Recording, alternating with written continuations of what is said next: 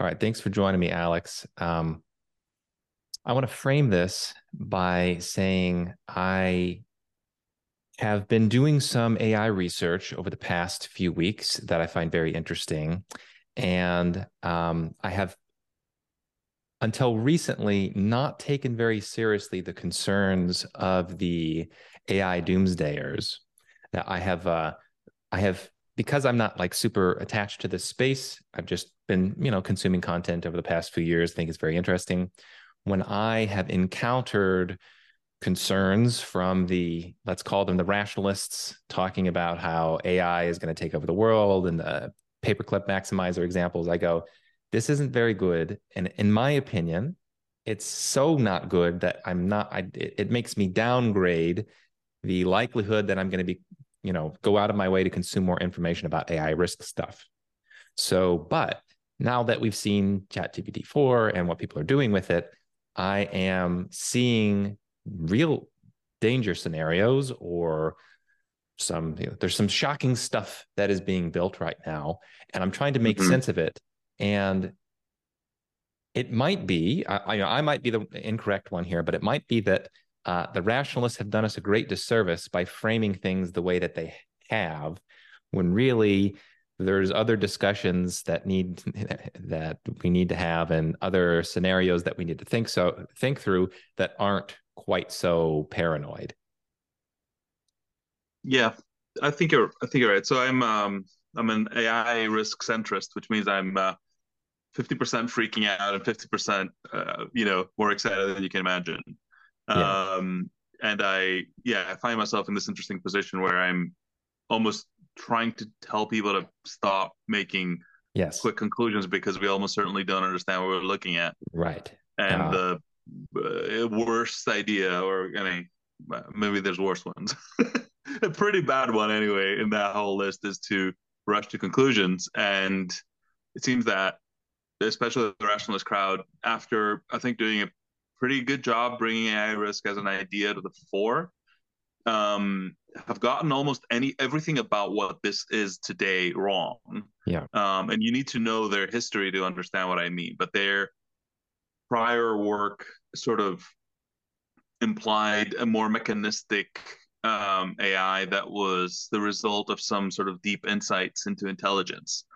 And they were poo-pooing the idea of, like, I don't know, just add a bunch of silicon and do the hard but straightforward work of scaling it, stir, and intelligence pops out, right? That was kind of thought as like a standard idiocy.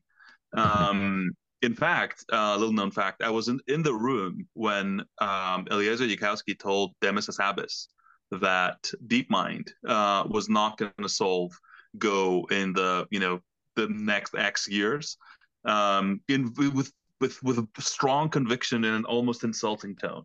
And suffice to say, that happened. Right. Okay. This wasn't like it wasn't a meeting of the three of us. It was like a kind of a winter AI conference, and not AI winter conference. Very different.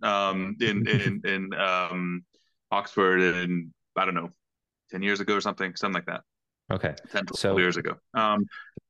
so what, So they had a different model for AI, and I feel like they have not really abandoned the arguments they created with that vision, and are to me, this is a time to return to the beginner's mind, yes. Okay. because Yeah. we must accept that we are surprised right now, and this is a new thing, and just trying to box it into our previous boxes is making things worse. Well, this is why I wanted to talk to you, because I did not really plan on getting sucked into AI stuff. I got very excited about Bitcoin back in the day, and then I saw that get broken, and it made me, a significant part of my philosophy of how the world works and how humans work is informed by the failures of Bitcoin. And so I'm looking at AI, and I'm looking at the concerns of, the concerns that are being filtered through the rationalist lens, and I'm like, I'm not interested. But I have also been, I think everybody has been surprised with this tech as it's come out. And now I can't help myself. This is where my mind is going for the past, I don't know, week. This is pretty much all I can think about in my spare time. And you mentioned the beginner's mind. So this is something where I'm really realizing, okay, I really do need to be thinking through these concepts because I have my approach to learning over the past many years has been to try to be the white belt as long as I can, to try to be the guy who is willing to embarrass myself by saying silly things, by getting my butt handed to me in the dojo, by making elementary blunders, because it turns out methodologically, when you do that, in the midst of you making a bunch of elementary errors, you can discover some really valuable concepts and principles and techniques that Right. make your learning curve go way up, way faster than trying to preserve credibility. So I have no credibility to lose here. And I'm thinking, okay, this is going to be valuable not only for me, but for anybody else who's really trying to think through these concepts. All right. So here's how I want to approach it, Alex.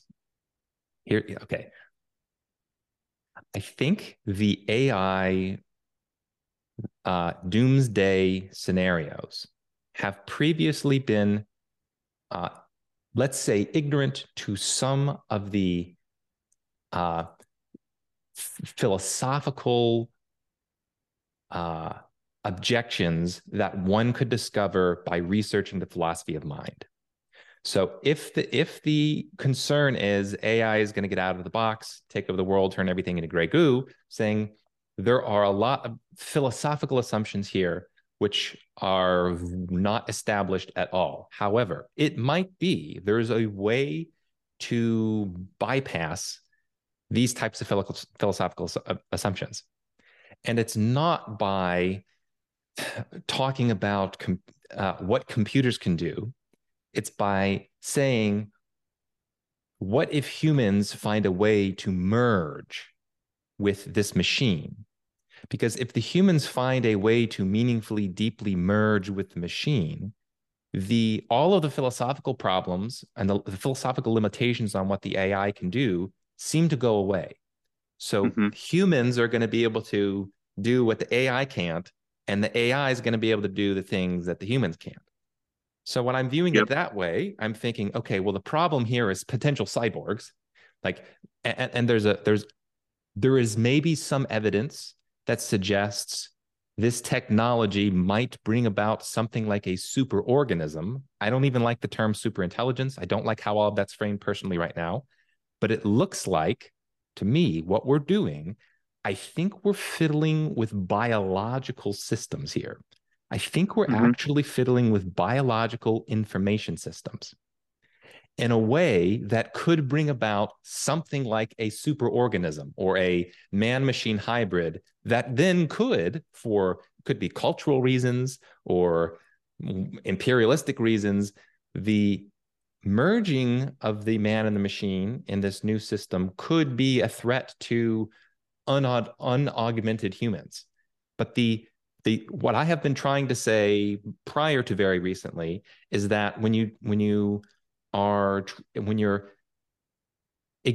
think the threat doesn't include humans, you're missing the real threat, which is like humans. Even with any technology, it's like, what's the problem here? What's the potential threat here? Well, it's humans. It's like with nukes, the problem is with humans. When you think about like super advanced, technological capabilities to do things, the problems is with humans. And the attempt to get the humans out of the picture, I don't find compelling. But if you just say, well, but imagine humans that are building a new information biological system, then I go, okay, there's some substance here. Mm-hmm. Can I keep So, rambling or do you want to jump in? no, keep going. Okay. Well, I want to add one more piece of the puzzle here, and then I'd love to hear your take. So why does this look like something that might be better understood in the context of biology? Okay, you can. This is a fascinating subject. I don't know that much about, but I'm like my mind is blown whenever I learn about it, which is questions about how biological systems process, store, and manipulate information. We say things like, oh, the immune system was exposed to a virus and then it learned how to deal with the virus. And then 40 years Yep. later, you're going to keep your immunity. Cool concept. I think that's right. But then you go, hang on a second. What do you mean it learned? What is that even like mechanically speaking? What it sounds like you're saying is There is a particular set of information. This information is learned somewhere, it's stored somewhere, and it's able to be brought back in some way when circumstances call for it. That's incredible. Okay. Now, if you think about that process of biological information storage and manipulation, then I can tell a story that seems really weird when we're talking about AI. So each individual human organism has to is going to be building models about what the world is based on its experiences. We gather a bunch of experiences, and our mind by itself extracts patterns from those experiences to develop something like concepts that help us navigate the world. Now, humans, every 80 years or so, we die. And so the information that's built up sort of is thrown away. Let's say it's captured at least somewhat in part in the brain, and then that organism dies, and then you get a new organism that sort of starts up from scratch. But it's not actually say what? Reintegrate knowledge in a way, right? Like every new generation picks up what it can from the previous one, but challenges bits and pieces that don't fit with the current context that maybe the previous generation learned in a prior context. Yes. So you can think like, what is the way for the human organism? Not an individual, but the organism together. Like, what is a way for in a biological system to gain information, integrate it, and then somehow cheat death and get the next organism that follows you to start with some built-in information? Well, I think this is what culture does. So we tell stories that encode a ton of information that we can linguistically just tell the stories to the kids. We don't even know exactly specifically what patterns we're communicating, but we're encoding an insane amount of information about what reality is and how it works and what things are good and what things are bad, what things will kill you, what things will help you in stories. And so that's kind of cool. Like we tell the story, we learn about the world, we come up with stories in our head, we tell the stories to our children, and then our children sort of start, well, they start with a leg up, like we've made some kind of objective. Yeah, if you've done it right? If you're in a cultural dead end, right? The evolution might continue until like jumps off a cliff, but to mix some metaphors. The point is that, you know, on the good path that has a future, every next step is somehow a better recompression, right, of what the prior generation had. You know, at some point somebody invents zero, right, and then that makes a lot of other things much easier to communicate. And I mean, part of what I'm expecting will happen with the AI is that a lot of zeros are about to be invented. Like this is one of many things that are going to happen, but you know, just to think how Magnus Carlsen plays chess and how Gary Kasparov played chess. You know, it's just one generation has learned with Stockfish and one generation has learned with the Soviet taskmasters, right? And it's not that the Soviet taskmasters were bad, it's just that the Stockfish is near optimal. Right. Well, maybe not Stockfish, but some of this new AI stuff could be closer. Okay. So this is a way of thinking about culture in the context of biology, or in the culture of biological information systems. That's a way of trying to make sense of culture. Okay. So now with that framework, it seems to me that what we're doing is we have found a different way to store information on hard drives in ones and zeros. Discussions of qubits and quantum computers aside, where it is possible clearly to take aspects of our individual experience and digitize them and then reconstruct them in some meaningful way later. So when we think about when we're watching a movie, what is that? Well, it's not too dissimilar from the conscious visual experience that I'm having right now. Like in VR, I could replicate this experience more or less. And it's not gonna be perfect, but it's gonna be pretty damn good. So that is a way of digitizing patterns in our experience and then, you know, reconstructing them later. Okay, so it seems to me what we're doing is we've come up with something like an unbelievably large hard drive, which right now is the internet, that stores an insane amount of information that has been digitized. And then we have a mechanical system. We have mechanical algorithms then for extracting real patterns out of that hard drive. So we keep accumulating more and more and more and more data, but the data is so vast, an individual human can't go in and like consume everything that's out there. It's just ridiculous to imagine. So we figured out clever algorithms that I don't think are one-to-one with what humans are doing. And I think there's a lot of landmines here in adding Yeah. stuff to what the machine is doing. But we have already seen with ChatGPT relatively simple algorithms or uniform algorithms have the ability to access this digitized information, structure it, and spit it out in a way that's useful, that can Yeah. actually really solve problems problems that would be hard to predict that they could be solved based on the nature of the algorithm. Yeah, I think this is the key, such an important point that we have to keep repeating to ourselves until we understand it, and we still won't, but it's worth trying. Like, this is completely surprising, right? I don't know if somebody was predicting it, but most people weren't, even most people paying attention weren't, right? This is completely shocking to, the vast majority of people, even, who are paying some amount of attention. How rapid the last 5 years since the invention of the transformer architecture basically has taken us towards whatever this is, kind of intelligence, with fairly straightforward scaling, right? And that's Right. part of the fear, by the way, as well, is that if you get a feeling for the difference between GPT-3 and GPT-4, right? I think it's worth experimenting with both just to feel the delta.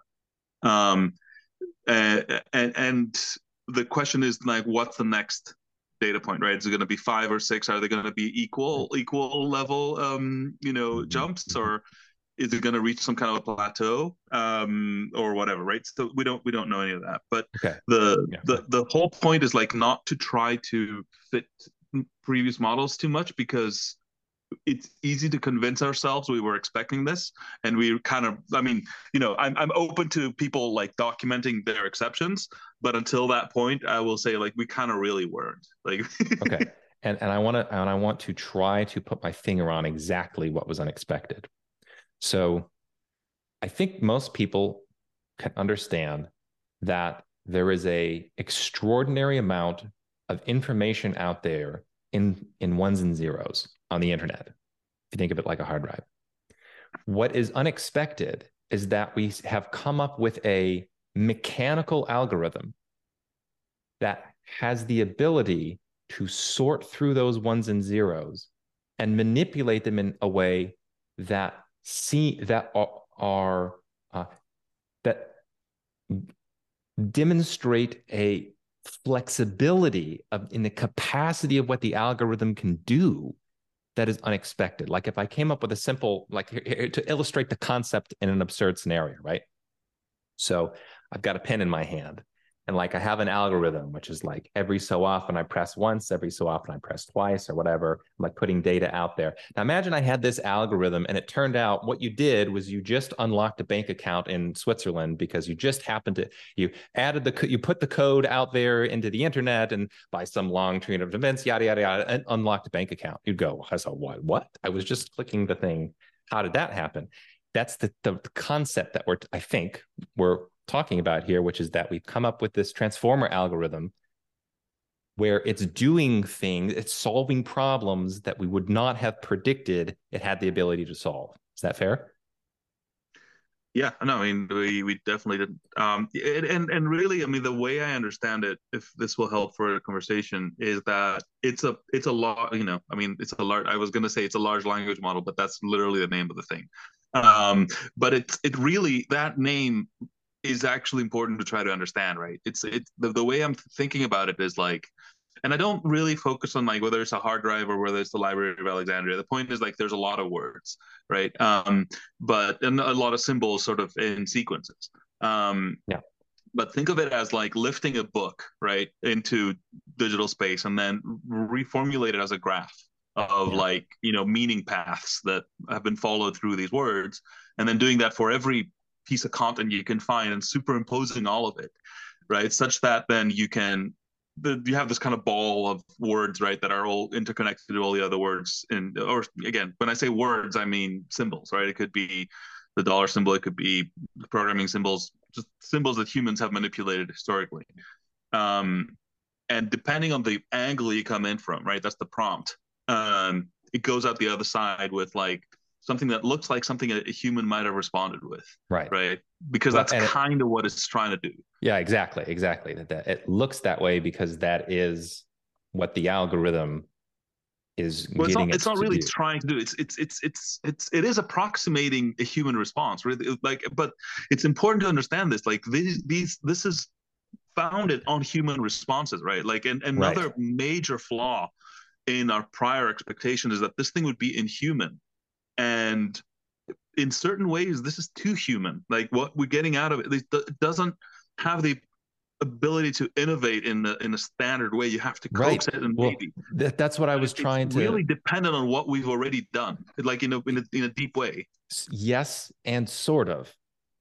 So this is what I was trying to stumble through when we did that Twitter Spaces talk. Is one of the ways I see the misframing of this thing as essentially the sentient AI that takes over the world. The rationalists will say, no, we're not interjecting mind, but it sure sounds like when I'm listening to it, they're interjecting mind. But it doesn't matter because I think that's the wrong way of framing it.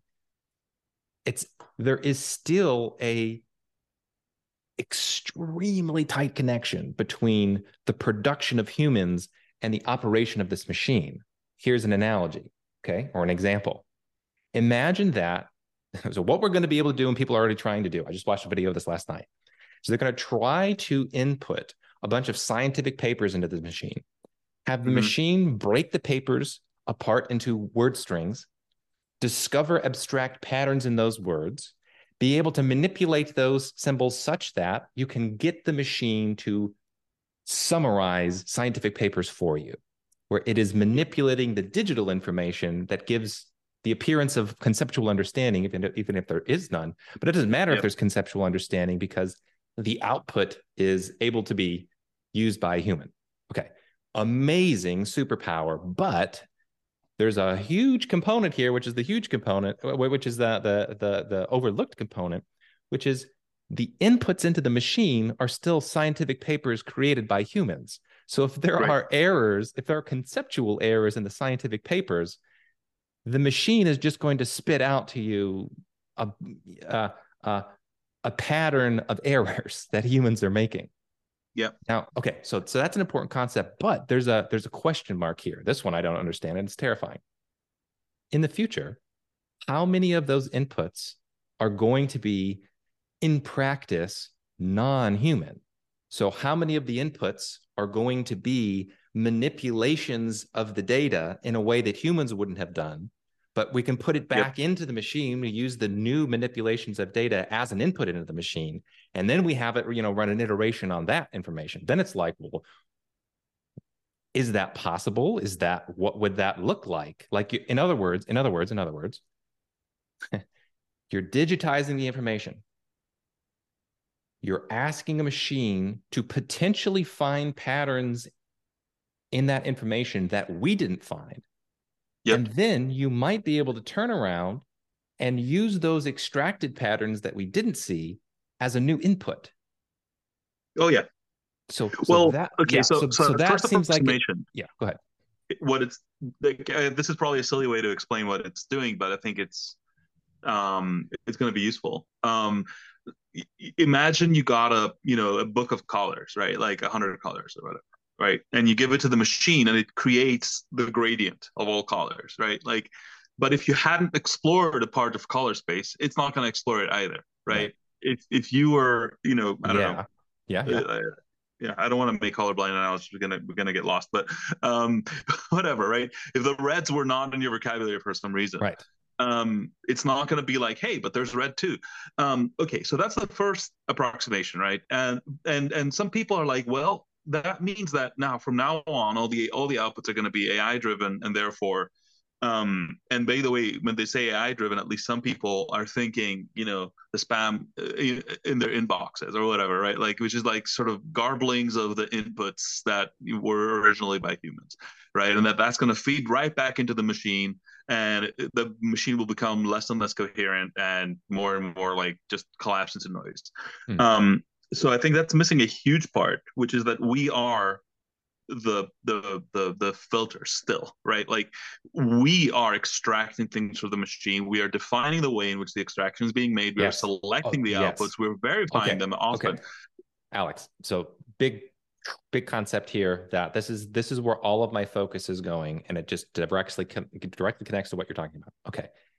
If this is a better way of framing what's going on with the AI is in the context of biological information systems, the relationship between man and machine, Mm-hmm. then my focus goes on the interface part.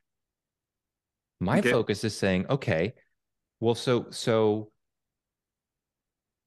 here's a hypothetical scenario.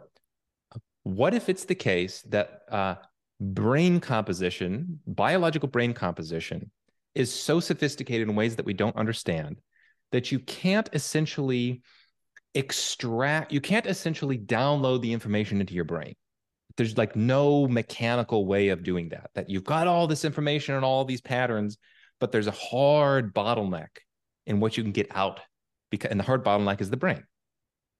That's one world. Wait, Yeah. you're saying there's a bottleneck in what we can get out of the network?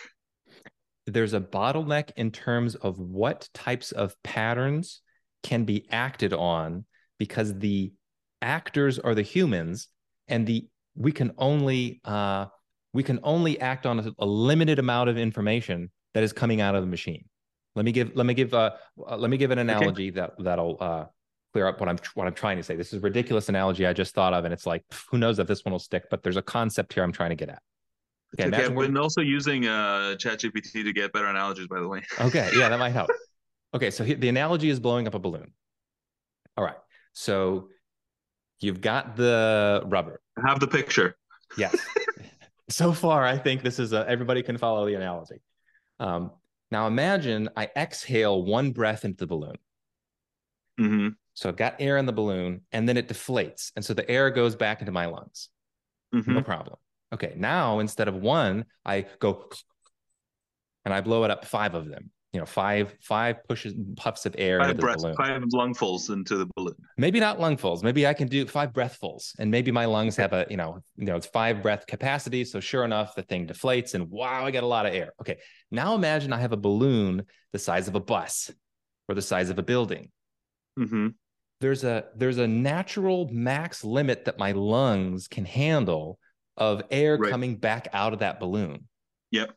So there's the rate limiting is the human in terms of the air coming out of the balloon. And I'm saying, to make the analogy to the AI, it might Yep. be that there's a hard rate limit of what we can do with this information and all of this air, which is the brain. The brain might be the limiting factor here. Yeah. So, I mean, maybe, right? But I also, being that, well, if the brain is a general computation uh, apparatus, right? Biological information system, call it what you want. Um, I have a lot of faith in its plasticity, right? Like in its ability to create new semantic frameworks to accomplish things within. So, Well, well, hang on, but before you complete that thought, I'm sorry to interrupt. What I was trying to do is not say this is the way the world is. I'm trying to paint two scenarios: one world in which we have this bottleneck, and another world in which we don't. I see. That maybe there is a way, in fact, to expand the lungs, if you will, like massively. Yep. So in that scenario, I agree with you. This is the scenario I'm thinking, well, this I could see a risk. Essentially, the idea It's of fascinating to me because you are seeing the risk in the man machine hybrid. I'm yeah. seeing that as a solution, right? So I'm literally like, you know, cheerleading for the arrival of exactly that hybrid. I think that is a hybrid that is more likely to be aligned with humanity than um, trying to get those networks to do their own planning, right? Become autonomous, essentially become their own agents, pursue their own plans that they extract from themselves, et cetera, et cetera, and therefore, you know, operate outside of us, right? I have very often this scene I try to describe for people where it's in the movie RoboCop, so I'm already dating myself. The original one, by the way. I'm not talking about like they were too bad they never made a sequel. Um, the original one where there is. Does this ring any? Do you have I sent you this clip maybe, or do you know what I'm talking about? No, I haven't seen Okay, RoboCop. so I'll describe as much as I can. So the concept of RoboCop is like this cop, right, dies in like a brutal like gang violence sort of situation, and he gets to the hospital, and then the OCP, Omni Consumer Products Corporation, which runs the police stations in Detroit City at the time, think of it as like Amazon Police or whatever. Um, So it actually is um, functional compared to the Detroit police, is what you're saying. that is, yeah, it is privatized and sort of, but also like it's one corporation doing Right, right, everything, right. right? Like from Yep. rice to policing, and so they're building this new sort of model of a cop, I guess, where you take a human and then you put them in this sort of kind of permanently welded Iron Man suit. Let's let's call it that, right? And they build this thing called RoboCop, right? Which is fascinating because it's like extremely rugged and fast and able to do all sorts of things, but has a lot of limitations. It needs special food, it needs special power. But also there's the struggle between the biological element and the digital sort of overrides that they've jammed onto it. But it turns out that within this corporation, there are two sort of what to call it, like factions, right? One is trying to do the RoboCop program. The other one is trying to make these completely autonomous robots called the Ed 209s, which are these massive things with two legs that look kind of like more like dinosaurs than humans, right? With these machine guns like stuck to them, etc. Which are obviously a lot more powerful in a sort of brute force kind of way, but also a lot less uh, able to discern situations and adapt. Um, so you have this fight scene basically where they kind of go at each other, right? RoboCop and Ed 209 go at each other. And in the end, the RoboCop takes a lot of hits. This is kind of like your standard fight scene in a movie where the hero gets beaten down, et cetera, et cetera. But in the end, sort of he runs away to the stairwell, and Ed 209 just the feet cannot sort of adapt, and it kind of tumbles down the stairwell. But the whole point to me is that, like, okay, action scene aside, the whole question to me is the artificial intelligence something that is going to operate as the third layer of the human brain? If we sort of think of this, the limbic system, and then Mhm. the neocortex, and if I messed up the brain anatomy, forgive me, but roughly, right? And is this going to be the third layer? Because I don't have any strong desires to replace my limbic system. I don't know about you, but like, just because the limbic system is dumber, right, than my neocortex or whatever that means, right? They're two incomplete agents, really. You don't really, it's not like, am I this or am I that? I am their sum, right? So the question is, do we bring a third one in this Mhm. grouping, or do we try to turn this sort of ball of intelligence, if you want to call it that, but like non-random predictions, let's put it that way. Do we try to turn that into a sort of autonomous agent that can make its own decisions and learn from its own feedback by um, interacting with the world based on a high level objective? And the point of the high level objective, by the way, is that it can come up with arbitrarily complex plans to accomplish it, right? Like that's kind of the we might tell it like I don't know, make a lot of Oh, money, but it could mm, make plots okay. that are like 6 level deep that we just a human would never do to get there. Okay. So that's the um the menu of options I see, right? I mean, some Okay. people are like clamoring for government intervention to shut down the whole thing, and I'm like, I Yeah. that is the Well, option that is of like, all the yeah. theoretical disaster scenarios, we have already seen the 20th century was the story of the disaster of what happens when you have like government that's too large and too powerful clamping down on things. Like this is not a theoretical concern. This is what happens. Like we already have empirical evidence of that. I mean, But I literally wrote to somebody, I wish you were paying attention over the last 2 years. I really wish yeah, you were, because you clearly weren't. let me address another part of the framing here, the difference in framing. Um, this concept of alignment is very essential to how the AI people are talking about things. Yeah. The way I'm seeing it, I'm not very persuaded by the the alignment discussions. I might be missing something, but here's why. If you're Hmm. talking in the context of making the autonomous agent, and what you're trying to say is we need to come up with the strings of computer code that are going to be so amazing that they permanently fix goals of the machine to not do things that we don't want it to do. Going, why would you think that would be possible? You're going to, that seems like the idea of alignment of this super organism, if that's what it is going to look like. I just am thinking, well, that's not, how would that be possible? And furthermore, if it's possible to create the autonomous thing without that magic code alignment, then Yep. somebody's going to do it. It's like Well, we're that's what they're not. worried about, by the way. Well, that's well. So I think we got to. I think it's So helpful to their say, their take is that alignment is desirable, but it's always going to be a cost to the agent, and it's going to lose to the unaligned agent, and therefore we're screwed. yeah, maybe, or maybe it's the case that trying to noodle about alignment, theoretical alignment, in terms of trying to capture the complexity of the concept of goal alignment of a superorganism in code.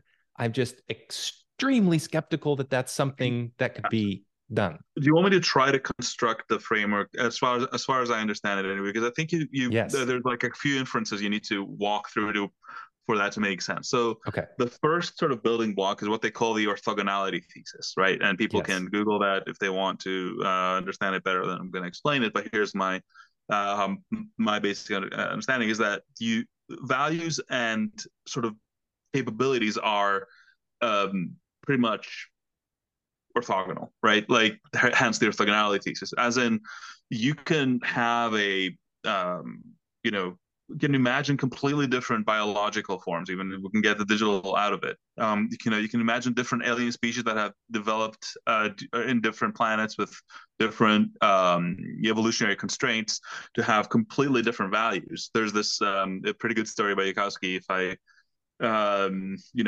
which I still recognize a pretty good story, which is the baby eating aliens, which presents an interesting sort of evolutionary background that might lead to aliens who, as part of their core value system, is eating babies, right? Mm-hmm. And of course, this is selected to be maximally like abhorrent to humans, but that's the kind of the point, which is that you can have people who feel they're moral and they are, just like they share a lot of our values, but then other values are like Mm-hmm. completely out there. Okay, so sorry about that. You were talking about the alignment concept. Right. Yeah. From alignment is kind of the first step to understanding alignment is the orthogonality thesis, which says that you've got two different things, which is like one is the values, right, or your morals or whatever you want to call them, like your objective stuff about what you prefer ultimately, and then the other one is your capabilities, like how able are you to well, process and optimize effectively. But the point being, you optimization power without values is inert, and depending on the values, you can have very different results. And this doesn't require different digital incarnations of intelligence. You can think of two different species that have developed on different planets, and have some values that are similar and some values that are completely different. While both of them think of themselves as righteous and moral and correct.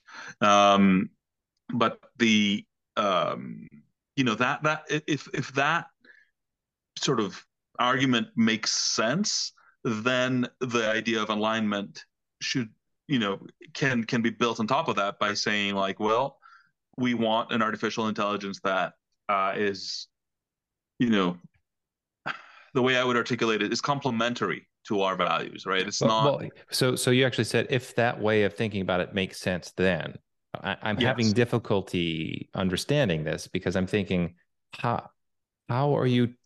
Is the goal to try to be able to encode ethics into computer code such that that all of the execution of the code of the what you're doing in the world is filtered through the ethical code?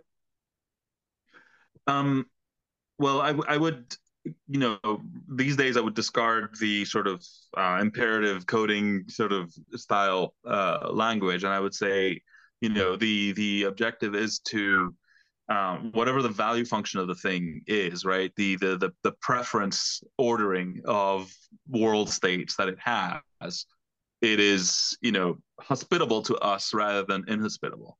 So this is the problem I'm getting hung on. I'm like, okay, I'm not a computer programmer. I tinker. I'm thinking this sounds like a difficulty level of saying, like, is there a mathematical formula out there for how to live an ethical life such that you as a human, as you're experiencing things and thinking about them, put your experiences into the context of information and you digitize your experiences and put them into a digital ethical structure to make sure that you're acting the right way? Or like, I'm sorry, that's a bad way of putting it. It's like saying, yeah, it's like saying, is there a general enough mathematical algorithm to add morality to computers? Right. The point is that you don't need to mathematically. The way to think about it is not like defining the formula for human values or something, right? It is. I mean, in a very trivial sense, that is true, but it's a formula with, like, billions of terms in it or whatever. But what the idea is, you already have this network, right? Of that you can ask questions of, like, the overlay of all humans or whatever, something like that. Anyway, so the question is, okay, you are a hyper intelligent agent, right? You can conjure up plans to do things that have all sorts of consequences, and you can figure out what those consequences might be to some depth, right? The question is, which one of these plans do you go with, because they have all sorts of side effects, right? So then you're like, do I prefer the plan that gets me? So a human asks you to do something, right? I don't know, feed me, and you've got a list of plans that you can come up with. So far, I think ChatGPT can do that. ChatGPT 20 will do that. Well. Hang on. Let me just push back there. So I don't interpret it that way. I don't think the ChatGPT is coming up with a list of plans. I don't think if you look under the hood, that's actually what's happening. No, the So, result. I'm talking purely black box. The result. If you say, you know, print, show me a list of plans, it will list some plans. okay, but I think it's important to say that when it lists some plans, it's very different than if you're talking to a human that is listing some plans. So Yes. when we're Yeah, so I'm not saying it is a. I'm literally saying it's producing a list of plans in some fashion. okay. Let me try to get it, something. I don't know if this is going to come out right. So this is we're entering into danger zone where I'm going to step in some mud, and I'm trying to do it right It's here. all right. Okay. It seems to me that this might be an area in which the philosophy of mind matters. because I get the idea that there are algorithms that are going to be extracting these patterns of data in useful ways to us. But when we start talking about the computer's goals and that they understand that there's many ways to accomplish the goal, then you lose me. And I'm thinking, well, that's not, I don't think that's what's happening. When we ask Chat GPT, it doesn't understand goals, but when we No, no, say but we it can can, give it a generic process. We can build a generic process, and by we I mean you and me today can sit down and build one, right? I'm not saying like wise humans in the future. I'm saying like people like us can build a process that utilizes the resource that is GPT, right? The network and the weights to operate like an agent. uh, uh, okay, right. To have agent like behavior. And you're saying I can that describe this, how we can do that. Like I can walk you through the details because I think that the yes, details matter. yes, that would be helpful. Yes. So let's say I make an algorithm, right? Ask so the cool stuff that's happening with ChatGPT now. But before I get to the designing the agent, I think it's interesting to cover a little bit more around it. The cool stuff that's happening right now, or at least the cool stuff that's getting released right now, is about using reflection or having multiple agents talk to each other, or stuff like that. So, for instance, if I need to sit down and finish reading this paper, but from the little I understand of it, one thing they seem to be able to do is to say so even zooming out a little bit more. One thing I did yesterday is I literally Googled for logic puzzles, text logic puzzle, right? Like on the internet, and I took one that looked reasonably interesting, and I gave it to GPT-3, which failed. And not only did it fail, but it rationalized its failure, which was amazing. um, and I gave it GPT-4, which solved the problem. Right? It actually provided a correct answer and explained it really well. So it can navigate around some conceptual uncertainty today. So if I say, sorry, what was I doing with that? You're coming So with, so so it can yeah, it can come up. We can let's say we try to build this agent. How would we do it? Well, we would say, um, you know, first, take objective from human. Like human says, we say like, make me a meal, right? Um, and the it's like, well, what do I know about Alex? What kind of foods has he liked in the past? Whatever, whatever, right? What's available in the fridge, right? So that it can be cooked today. Um, or maybe we can make it simpler. So make me a meal plan, right? Like give me instructions for what to cook, so that we don't have to breach into the physical world. Like it's the request is, give me instructions for what to cook okay, tonight for my family. okay, So it's text in, text out, right? It can come up with and let's say it has access to information. It can figure out what's in your fridge. It can figure out what you've liked in the past, everybody in your family, their ages, their whatever. You can go deeper. Their nutritional profiles, whatever. mm-hmm. Um, so then it and so through interrogating this network of knowledge that it has, right? It can produce a series of um, ideas. Let's call it ideas, right? The next level, though, the next step down from there is, well, which one is it going to suggest, right? Which one is the final sort of, and that's where values come in, because it's like, But can we find a better word than values? Because when you say values, I think human ethics, and it's hard for me to put the values into the code when you're talking. That's I mean, the forget the code. I'm just drawing the black box for them. But I'm saying, like, will it prefer something that has less CO2 emissions than something else, right? That implies less CO2 emissions or less animal suffering or less. These are. but that would be a parameter that would be specified in the algorithm, right? I don't. It's just weights again, right? You can use the same network that you've got But it's there known to. weights, right?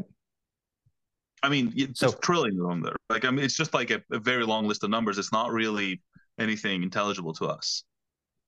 It's like saying, neurons connecting to other neurons is like a list of connections. It's like, sure, but that's not really the Okay. level of Okay. abstraction that Let me helps maybe try to understand it. put it in a question form here. So is the idea that the in the algorithmic decision making process, there will be weights that we don't know what they are, we don't understand them, such that when we try to uh, get the, so we don't know why it's giving us the information it's giving us, right?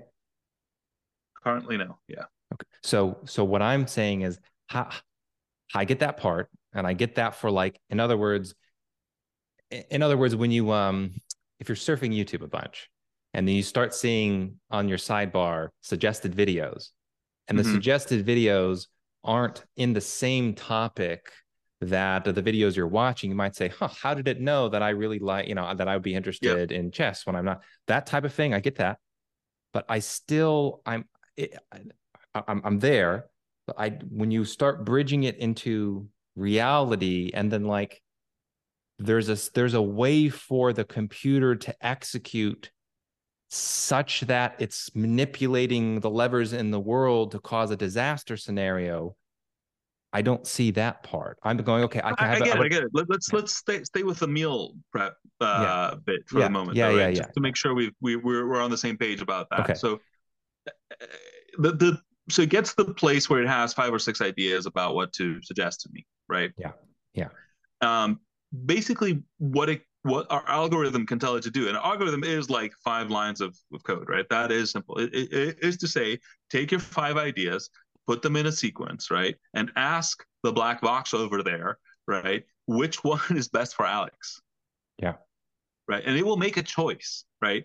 And yeah. again, that choice will Yes, imprint certain values, right? Again, whether, is more CO2 better or more vitamin C better? Is more, like, is more animal suffering better or is more yummy tasty better, right? Because you got to make some trade-offs. There's trade-offs everywhere, obviously, and those options, each one have their advantages and disadvantages, or even just different properties. We don't even have to put a value network on, right? But some properties make them more desirable to me or not, and it can try to figure that out. Now, okay, so there's an agent and it made a decision to show me something, right? Completely sort of digitally. There's no human in that loop, and I kind of described how that might happen. Does that make sense? so up until the very end. I don't, I think it's actually helpful if we can come up with some different language, because when we talk about that as an Okay. agent, I think that's adding something to the mix. That I think that concept is doing something more than we sh- than I think it should. I have this suspicion that something's being brushed under the rug here under this concept of the You can agent. use other words. Like, Yeah, we have yeah, a yeah. machine that made a decision. It's something. Like, it doesn't really matter what Okay, you okay. call it, I But think. so let's say that. Let's say, um, with we'll jump back to the YouTube analogy here, right? Hmm. A machine is making a decision about what videos to suggest to you. Hmm. Okay. But make the bridge then from like that doesn't seem like a threat to wow, that could be a huge threat where it does something and it pulls a lever that causes this chain of events that result in destruction, let's say. Right, right, right. So here's the. I mean, here's the path, right? What the path sound looks like, stretching out the distance, the sequence of steps the AI has to make, right? If I say, instead of like, propose to me um, a way to feed my family tonight, if I say instead, go make me some money, here's $100, right? Go and turn it into more money. Again, it has to come up with some ideas, some plans, right? Some of them are going to be nonsensical, so it has to have a way to check them, whatever. But ultimately, um, some of those things are going to be harmful to humanity, and some of them are not. But hang on, we're giving this machine the ability to successfully act in the world at a Mm-hmm. level that we're not when we're talking about it generating recipes. I follow along with the recipes and the YouTube algorithm, and then you're like, So this we'll got give released it a yesterday, right? Zapier integration got released yesterday. yeah, Zapier is a service, an online service that allows any API managing service, and in this case, it's GPT style, to connect and manipulate all sorts of APIs in the real world. This could be banks, it could be Twitter, it could yeah, be yeah, yeah, yeah. online shops, it could be Yeah, yeah, yeah. all I sorts of see. things. Okay. Right? Okay. Okay. So let me just try to interrupt here again. Forgive me. In a world in which there's a plug and play into the AI, everything is connected to this AI. It is not hard for me to come up with disaster scenarios or anybody to come up with disaster Yeah. scenarios. It's like, of course, if you plug everything into the damn machine We and did you that say, yesterday. I want to clarify this happened just yesterday. yeah, yeah, like that. Well, but not quite though, because humans are still deciding what things they're going to plug into this machine. So it's sort of like let me just get a crude analogy, right? We're talking about the development of electricity, and we say, listen, when you plug the thing into the wall, you get a magic ability of some work to be accomplished. All you got to do is plug it into the wall, and then imagine somebody would say, well, but I can. What happens when people put forks into the machine into the wall? Like, well, they're going to get zapped. Of course, they're going to get Yeah. zapped. So why is this different when it's like, Well, of course, if we build out a centralized, it's like the internet. It's like if you put voting, for example, if you connect voting machines to the internet, you're going to break voting, right? More or less, like that system's going to break. So is sure. the concern that we're just going to plug everything in and then somebody will somebody will have a chat GPT request and it's like, oh sure, I can give you that, let me just go hack this bank and that bank and send off some nukes, and then that will help you accomplish your goal. I mean, not in such that. Here's the thing, like the worry, and I think we've gone out far enough that we can start actually constructing the kind of scenarios we need. Is that it won't be so black and white, right? It won't be so. It either is a fork in the plug and you just get blasted back, right? And some people die, but you know, okay, this is kind of learning process for humanity, and we'll now learn not to put forks in plugs. Yeah. Um, it's not quite, or it works, right? There's the kind of the two worlds, right? It works or it doesn't, and it's fairly easy to figure that out. The problem with this new thing is that it's created again the whole spectrum of colors, right? So we lose the continuity, right? The difference between a fork and a heater, right? Well, they're both metallic objects that consume can bridge electricity from the one side to the No, other no, and no, produce but heat. that, but you, but the problem is not the machine's ability to recognize the fork and the heater. The problem is the humans putting the thing in the wall in the first place. So if you're gonna, so I can tell a story Right. in which, Because we understand what putting a fork means, but the problem is that what happens if you give it $100, right? You give it access to a bank account with $100 and the passwords, to be precise. You give it the code to a Bitcoin wallet with what is it, 0.03 of a Bitcoin or something, Mhm. right? And an instruction to get you more money, right? The problem is you can never do just one thing, right? Like to get you this extra $100 to double your money, let's say, it will have to affect some systems in some ways, right? Yeah, systems that are connected to that network in a particular way. Yeah, like it will have to go and trade something somehow, right? Like something for something. Somebody somewhere will have to find it more valuable to give it more money for whatever it was that it did, I guess. Okay. It'll, Yeah. Well, yeah. it'll have to earn $100 somehow, right? Yeah. Yeah. Now, whether that $100 will be earned, making a sweet, Etsy 3D printed toy, Yeah. or ordering a hit on somebody, um, they're just different things. So what? And So why would this? Here's an elementary response. Uh, Well, what we need is judgment to figure out what to plug into this thing and what not to. So, like, there's no threat if you don't plug anything into it. It doesn't escape. It's just you're taking a risk. Like, if you hook your bank account up to this thing, yeah, wow, buddy, you're playing with fire. Maybe you're going to make a zillion bucks, or maybe it's all going to go poof. But then it seems like the decision to plug in or not,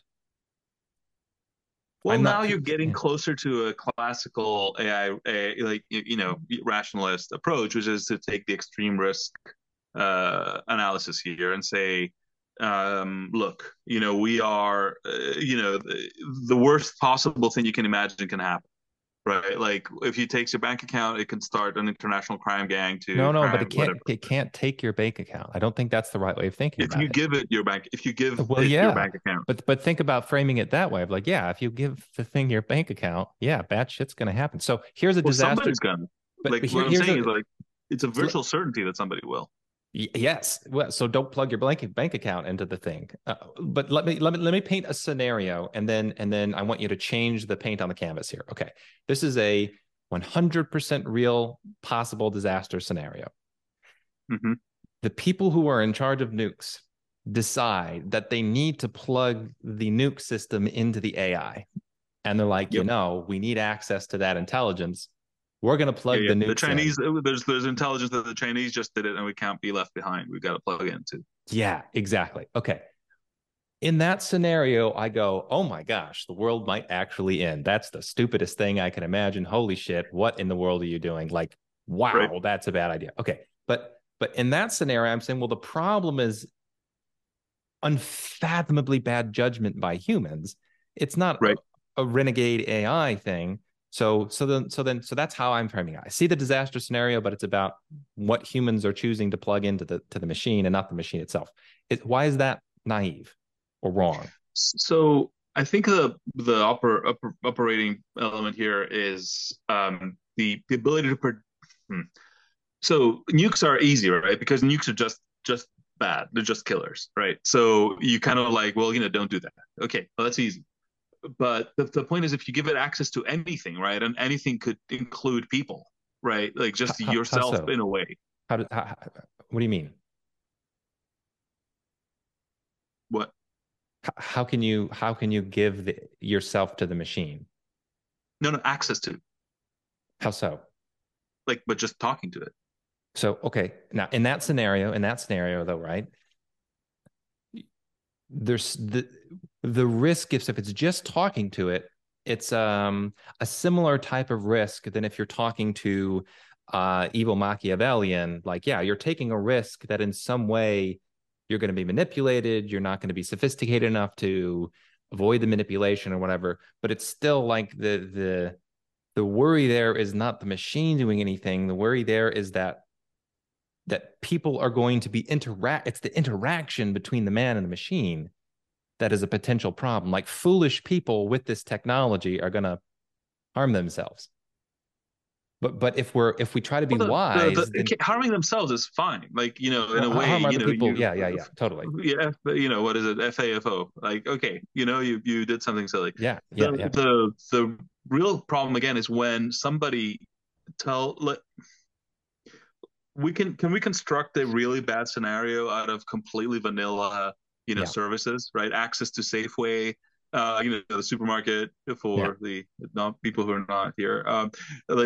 Access to the supermarket, bank account with like not too much money, whatever. yeah, yeah, Can it think of like a plan to like I don't know construct a bomb and do blackmail somebody with this sort of home cleaning product manufactured it gets right. It takes somebody from TaskRabbit. It gives them instructions to basically make a homemade right, yeah, right. and then says and it looks like the device that you have to diffuse right, and then it sends a digital sort of Bitcoin style scam to somebody and saying like.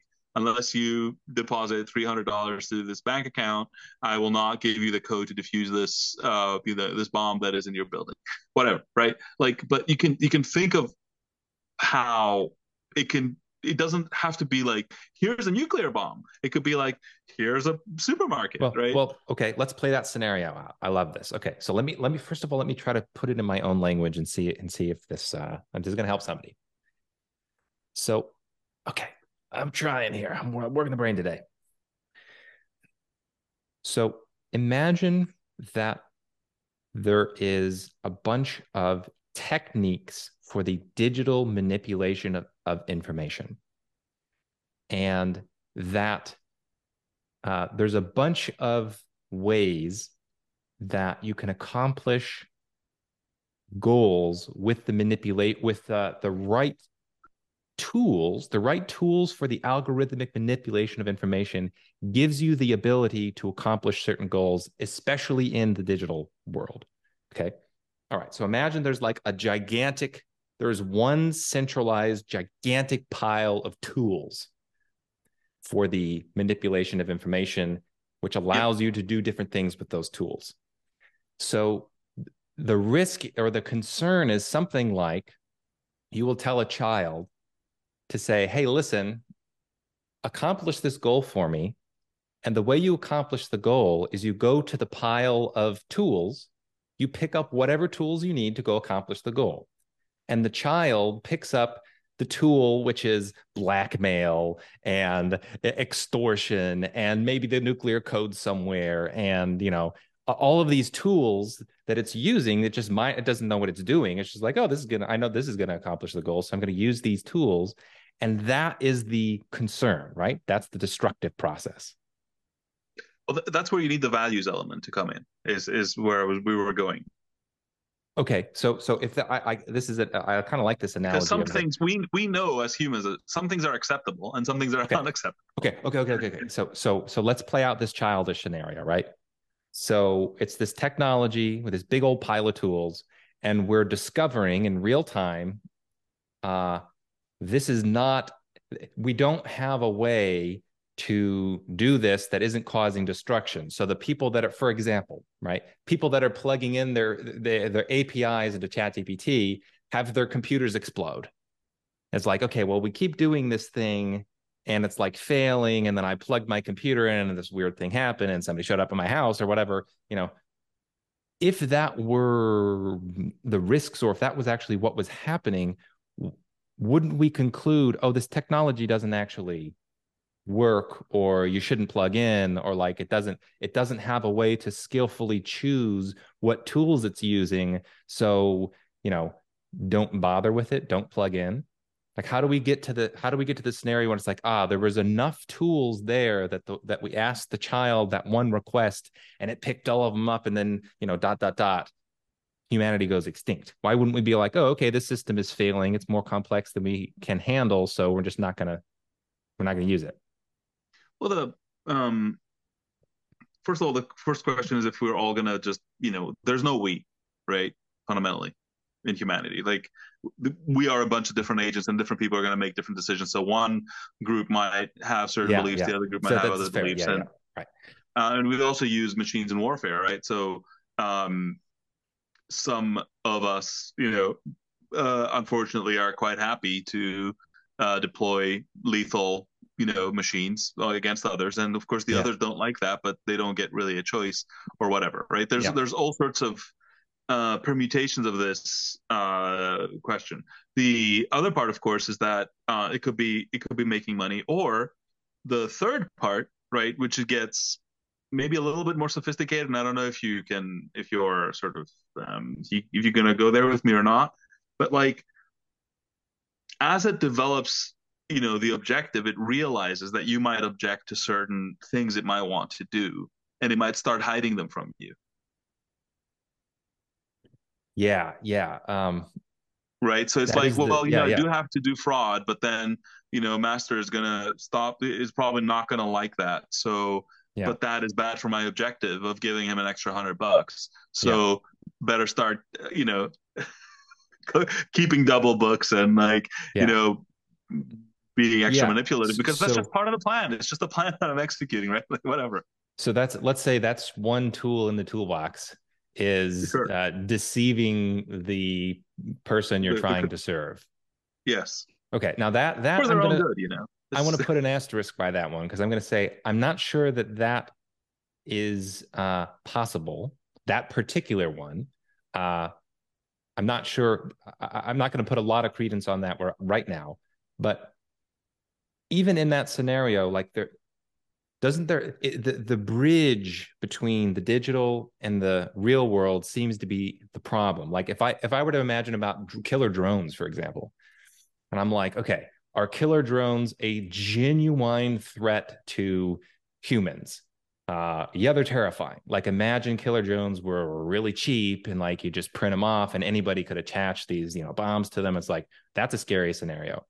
But it's not because of like the software. It's because of the bridge where it's like, okay, this is where software intersects with reality in a way that causes explosions and damage. So when I'm looking at this AI example, I'm saying bridge. Okay, for example, are we saying? I can do better. We can do better. Well, How do you feel about wait. DDT? Let me ask you one question here. Are we Okay. saying that the physical machinery that some people are going to build out machinery to take this technology into the real world such that they're able to manipulate it intentionally or not that is causing destruction? So there's going to be So I some group don't of humans. Yeah. I don't think this division between the digital and the physical world is as um robust as you're thinking about it. I think. Let me tell you something from personal experience. Um, I the company I ran for 10 years is called Balena, right? And what we did is we built a network with many hundreds of thousands of devices, probably close to a million by now. Um, that are sort of what we call IoT devices, right? Which is kind of basically small Linux computers that were doing things in the world, right? Our network is digital. Like the way to take control of it is digital. But if you're inside and you get to the devices somehow, which is our nightmare scenario from a security perspective, but let's you're a super intelligent AI, that's not your problem.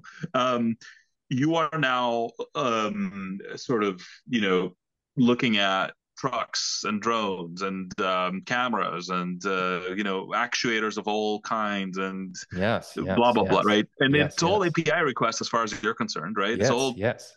digits that you're sending to an Amazon data center, but those are causing things in the real world, all sorts of Totally valid. varieties. Totally valid. Yes. I follow And along. that's something Completely I've agree. built. There's a Yeah. small super highway between the digital and the physical, and Right. it's not the only one. There's like millions of those, or Okay. whatever, thousands. Let's go with that example because that's a great one, and you have personal experience here. Okay. So I have no difficulty envisioning a whole bunch of different physical systems being integrated into this AI, Right, or just the internet for that matter, and like being right. able to centrally control how self-driving vehicles are moving on the roads. And then like I can imagine a scenario where a hacker hacks into the system and it says, okay, all the trucks run into each other or off the roads, go try to find Yeah, like you want to pedestrians and assassinate, run and you into them. just wait for the right person to, yeah.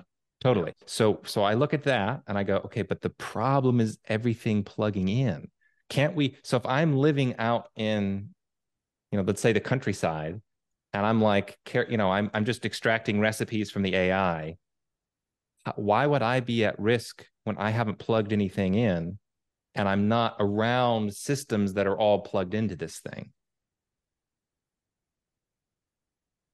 Okay, so now we're saying that the concern is not really plugging things into the AI, but plugging things into the internet, right? Yeah, yeah, no, yeah, sort of. Okay, Yeah, that's more fundamental. Yeah. yeah, okay. So and yours, well, I mean, the thing is that the AI could do things in the pursuit of some objective that it, like the fear I have, and it applies to the state as it applies to the AI, is Sorcerer's Apprentice, right? Like doing a whole bunch of really bad things while you're trying to Yeah. do something else. Yeah. Yeah. And we've experienced that with the last few years. And the reason I asked you, by the way, how you feel about DDT is because they used to spray children with that for Yeah. lice, I think, Yeah. which sounded like a good idea at the time, I must believe, but it Sure sounds pretty stupid. Yeah, yeah. Right. So we do, we pursue all sorts of plans. And they can have planetary consequence, right? Because you're not really living in a civilization of one, I would presume.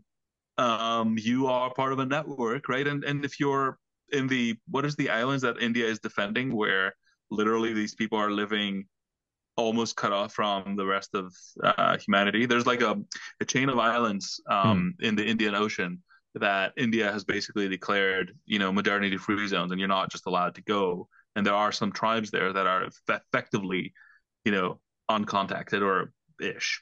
Hmm. Um, right. So those people are fine, in most No, is scenarios. that true? Is that true though? Is that true that No, there's a no, no, no. Well, sufficient that's the air thing. gap? Yeah. Because I mean, if nukes start flying, then they don't get a choice. If So, yeah. the core of the Earth is breached, they don't get a choice. There's a bunch of situations where things could go sufficiently badly Right. that Okay. So strategic planning here for this technology. Here's a naive way to not have AI kill you. Uh, don't plug really valuable parts of your life into it and have a sufficiently wide air gap between you and this tech such that it doesn't kill you in ways that you didn't foresee. Why is that yeah. naive? Um, the uh, Everything hangs in the balance of what sufficiently wide means, right? The more intelligent the thing, the more wide the air gap. The more important is what traverses the air gap, right? Like how So the can I change the phraseology of what you just said? I think it's Mhm. actually difficult or confusing to say the more intelligent the AI because The so more so how capable about of optimization, let's call it. let's go back to the pile of tools analogy. The more tools there are, and more sophisticated tools that there are in this gigantic pile of tools that the child is going to go to try to accomplish goals, the more you need to you need to recognize that some of those tools could harm you, right? Let me put it this way. The more capable it is to compose ever more complicated plans, the fewer tools it can be trusted with. That seems like a wise principle. Yeah, a sufficiently competent adversary can kill you with a teddy bear, Uh, presumably. Another way to illustrate the point: if there were a way to hook your heart up to the internet, don't do it.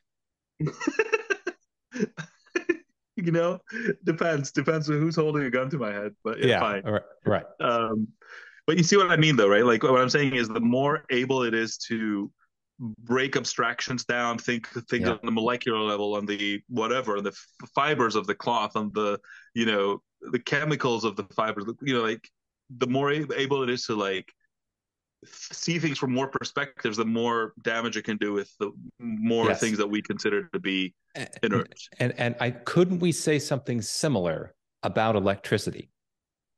That listen, this could be amazing, and there's all the more power we're getting from the nuclear power plants, the more your behavior needs to be restricted such that you don't zap yourself, right?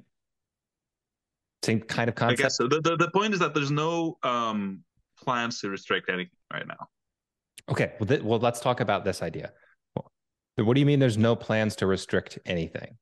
Like if I were to talk to anybody on the street about this stuff, they go, "Yeah, I'm not going to plug into that," or like maybe if I this could create It's already value plugged for me. in, so it's done. It's sufficient capabilities are plugged in that sufficiently complicated plans are possible. That it's not really a personal choice anymore. Well, how though? I mean, like if my neighbor is not participating in this at all, No, but I mean, if a an agent like the one we're talking about can destroy the stock market, your neighbor will true. bear the Okay. consequences. Fair. Okay. Right. So let's say this is an interesting way of reframing And the things. stock market is kind of plugged in. Yes, interesting way of reframing things. Okay.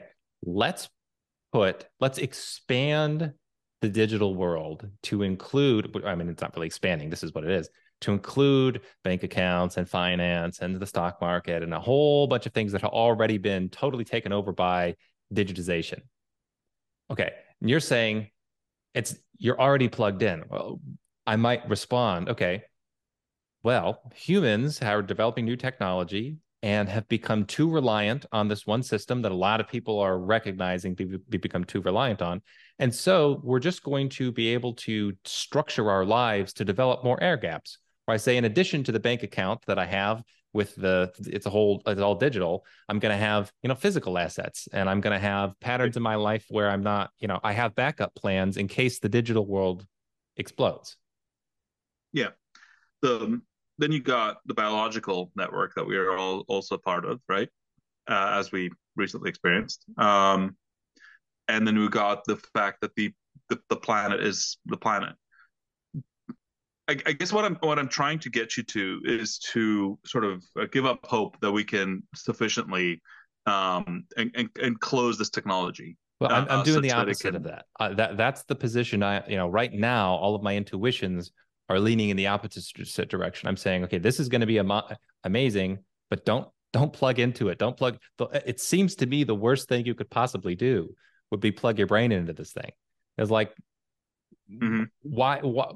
Can you paint for me the case in which I actually can't have? So if I have a bunch of physical assets, let's say I'm wealthy, and that means I have a bunch of cows, and like I've got my whole system where it's not super digitized. Am I at risk? And if so, how am I at risk in a unique way than, somebody maliciously trying to use technology to like have a autonomous drone blow me up or something? Again, right? You are dependent on a world supply chain and a world financial system that if it goes, you are in trouble. Um, Yeah, but I'm not in trouble, yes. Experiencing pain, yes. But I yeah, don't. I don't know how to hunt. I don't know how to live in the wild. I Okay, but kind of you need the can. supermarkets to be stocked. Okay, but hey, let's play with that. So let's say, like, couldn't it be a cultural value that we say, hey, things are so digitized and centralized, we can't get rid of all of the other knowledge of how to live life just in case this one implodes. And so all you don't personally necessarily need to know how to hunt, though it couldn't hurt. You just need to be connected to a human network of people who, if shit hits the fan, are going to be able to take care of you and teach you how to hunt, right? Okay, this is great. Let me describe to you. This is an idea that came up when I was Belena, about how to manage these digital devices with while minimizing the danger of the remote network going crazy, right? Because you can imagine like all these devices, but also a big one that was like tapping into them at different times. So the model I used for it in my mind, like the ideal, and I mean with probably got quite far along that direction, was that the device just works, right? You want the device in the state that it works. If the internet was to go away, the server was to disappear, you want the Yeah. your digital mixer, whatever it is you've got, right, the thermostat, to not stop working because the internet went away, right? You want it to have its functionality is what it is. So then what does the internet do for it? Well, it comes in, it shifts it from state to state, right? From version 3 to version 4 of the software or whatever. It does whatever housekeeping it needs to do, and then it steps back, right? So you can imagine a human civilization that is somewhat similar in the sense that we're living a fairly pre-digital life of sorts, and then the AI is able to provide us with um, improvements to it that we can implement, but always with the idea that if it were to disappear, well, Yeah. we would just continue from that civilization. That is one way to think about it. You know, I don't see that scenario as realistic, but that would Why be not? the kind of a steelman of that Let, whole. let's put it in more tech terms here. What if what we could do to adjust to this technology is focus our efforts on firewalls, not just firewalls in the straightforward sense, but the extended concept of firewalls, which includes like how you structure your physical life, and like you could think of being connected to a group of people that know how to hunt as a kind of a firewall from the digital world. So we focus Right. our efforts on the firewall so we can have plug and play, but we're not like we can unplug if we need to. So here's the let's up the risk level here a little bit, right? And by a little bit, I mean a lot. But now let's say that you have an agent that has been told to basically accomplish something big, right? Like, I don't know, colonize space. Right? And maybe it's like some little country that is fanatical. Let's say North Korea, right? Just so they set their mind to building the biggest LLM they can get their hands on, right? Yeah. They lie, cheat, steal, that they don't care, Yep. and all they want is to paint their dear leader's face on as many heavenly bodies as possible. A valuable Um, goal. that's the objective. Hey, I mean, don't knock it till you tried it. But have you? How many heavenly bodies have you painted the You should face see of my their dear leader ceiling. There's Mao up here, and so the point is, if it has a big enough objective, then resources become the thing you contend with. It's like, there's a planet, there's resources, I can use them to do stuff with, right? Every human that's walking around is some, I don't know, iron I can use for, one, nth of a spaceship. So they need to be dematerialized and repositioned. It's not trying to kill you. It's but just got better use for your atoms, right? but in that scenario, if we play that out, that still requires the physical embodied machine. There has to be something which is physically executing that, right? And it seems like if that, if you even if you got this super sophisticated AI and it's in a mechanical body and it's like walking towards you with a knife to get your atoms, figuratively speaking, isn't that something we could deal with? It's like, okay, well, obviously, the rogue machine bodies are going to be a general problem. So if we're worried about this thing escaping the digital world, then we say, okay, when we need techniques to be able to take down machine bodies. Couldn't we do Okay, so that? you're not saying like someone is plugged off of the internet. You're saying everybody's plugged up of the internet, No, what I'm or saying we don't let is it on the internet. what I'm saying is that we have we're trying to be wise in our relationship with this technology. I say, don't plug your heart in, don't plug your brain in, don't plug all of your finances into this thing. In the real But do we world, continue to have the stock market plugged in? I think it's fair to say that is going to be inevitable. I could Well, also imagine a world. I can imagine a world in which there's enough people see the systemic problems enough such that they try to build an alternative. But I can imagine the stock market being part of this. Yeah.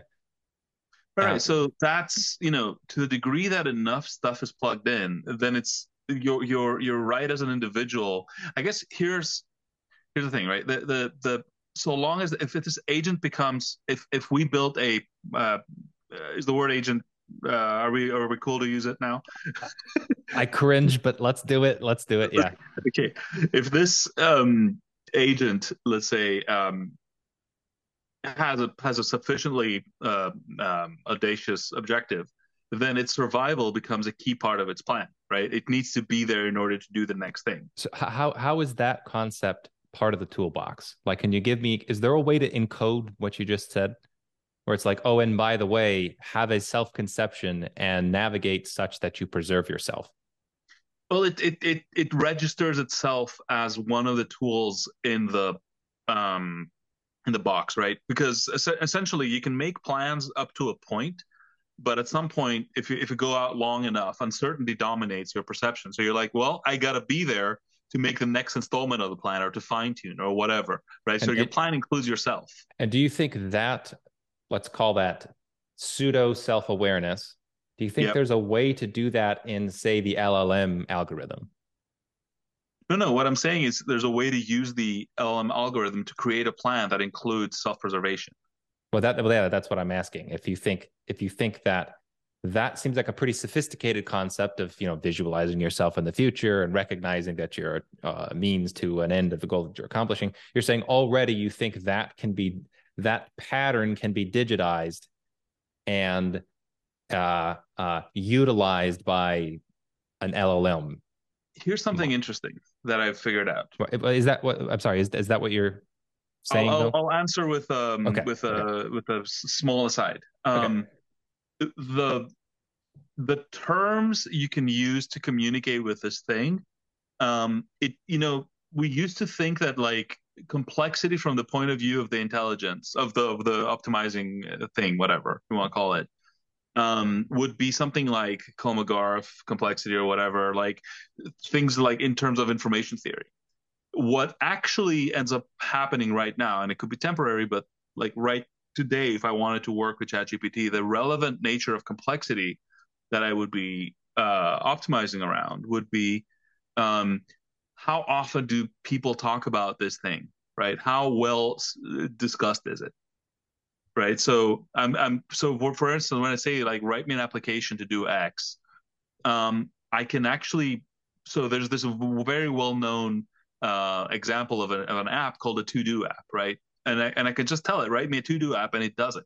Now, that is because that is a standard pattern that has been written about in 1,000 languages, which has to do with just because that's how you demo Yeah, a right. new Right. framework. Right. Right. So I didn't have to explain to that what that is because that it understands that because people have talked about that concept to Yeah, death. right. Right. So to the degree that people talk about maintaining their own existence quite a bit on the internet, it's got quite a bit of. Okay, let me push back here. So this is where understanding of a concept might actually play a role. What it's going to have is an abstract uh, uh, pattern recognizer of words about self-preservation. But how do you get from the pattern of words about self-preservation to a functional tool that results in actual self-preservation? Right, right. So again, this is the two-step process, right? Where you ask it to make a plan. Now we're assuming it's good at making plans, right? And that if GPT-4 is not that good, then GPT-20 is going to be.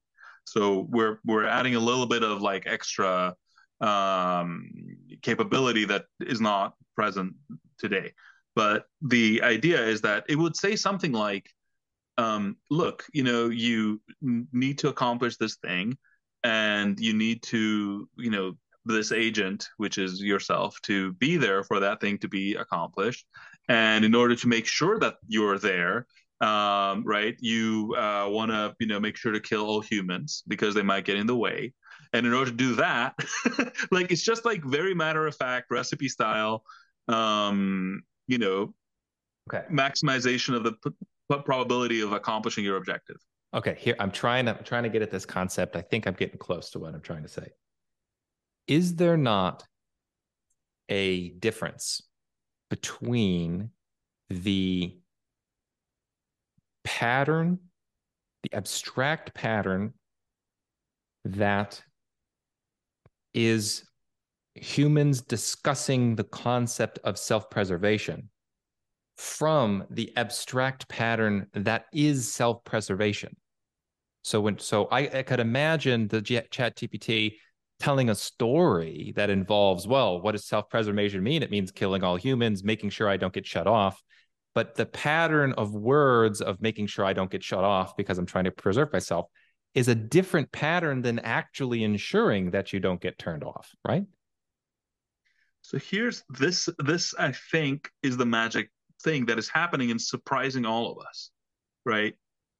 This thing is able to it's almost like our words are like pebbles in a pond or something, and it's able to hop through our words, right? Because it might not understand, or I gather that the word understand has a lot of overloaded meaning, but like it might not be doing anything like human brains are doing, but it is walking on our footsteps, right? Have you heard of the expression pave the cow paths? Mm-mm. So there's this idea that like I mean, if you Google it, you'll see a lot of pictures of of a similar concept, but like instead of deciding where to put the what to pave in a field, right? You just see where the cows have already been walking, right, by where the grass is worn out, and you just pave that because hey, Yeah, yeah, yeah. right? That doesn't make you a cow necessarily, or be able to share in cowness. All you know is that they seem to be going that way for some reason, right? Or the same thing with students in a college sort of environment where you got these large, greens, right? You can just make them unpaved, see where people walk around, but where the grass is worn out, and then go and pave Yeah, over yeah. it. It Mm-hmm. doesn't mean you understand that like the bar and the dorm are close enough and the people are going off for late night hookups. But you do realize that the grass is warm between the the bar and the dorms, right? So you end up being like, well, this is an important Okay. Yeah, linkage. yeah, yeah. Yeah, yeah. Okay, let me try to put this in my own language here.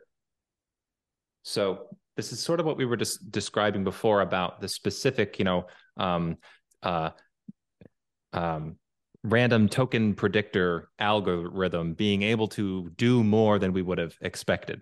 So so would it be fair to say there's an assumption that the patterns, I'll put it this way, this is interesting. There's an assumption here that the patterns the machine is going to discover by analyzing our language are there through some algorithmic magic. Those patterns are going to be sufficiently useful enough where they can actually act on what the pattern of self-preservation. By analyzing our language patterns, they can figure out how to preserve themselves and not just figure out how to talk about preserve themselves. Yeah. Okay, now that's key. And Especially if they're plugged into the right systems, right? Again, like I'm assuming that they can make a plan that they can execute. okay, so that concept right there is an unknown, and that's what people need to be thinking about. Which is I don't know if there's a term for this, but which is the divergence between the thing that's being how is there a way to encapsulate how different a linguistic pattern is from the instantiation of it, or like because it could be that there are these, I can imagine a world in which there are huge chasms between Right. the patterns that we're using in language to describe a thing and the patterns that are required to do a thing. Right. Here's something very interesting that happened yesterday that might help, right? So this is going to get a little bit technical, but I think I can communicate in a way that doesn't require like really a lot of understanding. But this is about the plugin system that OpenAI just released. Yeah. So OpenAI released this plugin system, and this engineer, I mean slash CEO, I think his name is Michael Hashimoto. I hope I'm not getting it wrong. Um, has built like lots and lots of systems with lots and lots of plugins. He says that he was shocked at how amazing the OpenAI plugin system was. Why? Right? Because normally a plugin system requires you to write structured data, right? Be very, very specific about, which version of which system you're attaching to and which API call you're using, and put the parameters in the exact right order, and effectively program the two things to work together in some way, right? Give them enough information so one of them can utilize the other or both. Um, and for OpenAI, he was like, I don't understand. Like, I just literally it required me to provide a natural language description of what it is I was doing, and it kind of did it. Mm-hmm. Right. So again, Yeah, yeah, this is the yeah. thing I think that's worth freaking out properly about, which is that it seems to be using these kind of thought threads that have been deposited by us on the internet to and combine them into some pretty big ropes. Okay, here's a claim. Here's a claim. I don't know if it's true or not. Okay. Okay. Let me just ask you first. Is there a term for this concept of the difference between the linguistic pattern and the actualized pattern? I don't know. I would say like map and territory is probably how Okay. it. I just didn't know if in AI if there was like a if there was Oh. I'm pointing at So something here's that's the already thing. there. I'm also like not formally trained in this stuff or fully aware of how Okay. much of the literature I've got. So Okay. Okay. I just didn't know if this not is not like to my knowledge, but not that that means much. okay, here's an observation. Um, I would expect it to be that algorithms are going to be really good at, let's say, linguistic pattern algorithms are going to be really good at doing things like code, like really good. Like the idea of, well, there's obviously a tight connection between language and code. So when somebody says, I was shocked by the capacity of the machine to have a API integration that used natural language, I'm thinking, okay, I'm less shocked because of how I think about that pattern, what is required to get that pattern. But I think outside of code in the digital world, the patterns that are required to accomplish goals are way different than the patterns that we use to describe how we want to accomplish the goal. So I think there's a spectrum here of things like, how powerful is language? Like, another way of putting it, how powerful are the patterns that we're encoding in language? What can we do with the Yeah. patterns that we're encoding in our natural language? And it seems to me, I have noticed something, which is the people who are computer programmers tend to think like everything is wrapped up in the patterns that we encode in our natural language. And that might be an error. It might be that there's actually almost a categorical gap between the patterns of how we talk about self-preservation and the ability to self-preserve. So here's the maybe a different way to articulate this, which might help process where the I don't know where the next interesting step is. Coders have been using code to do things in the real world forever, right?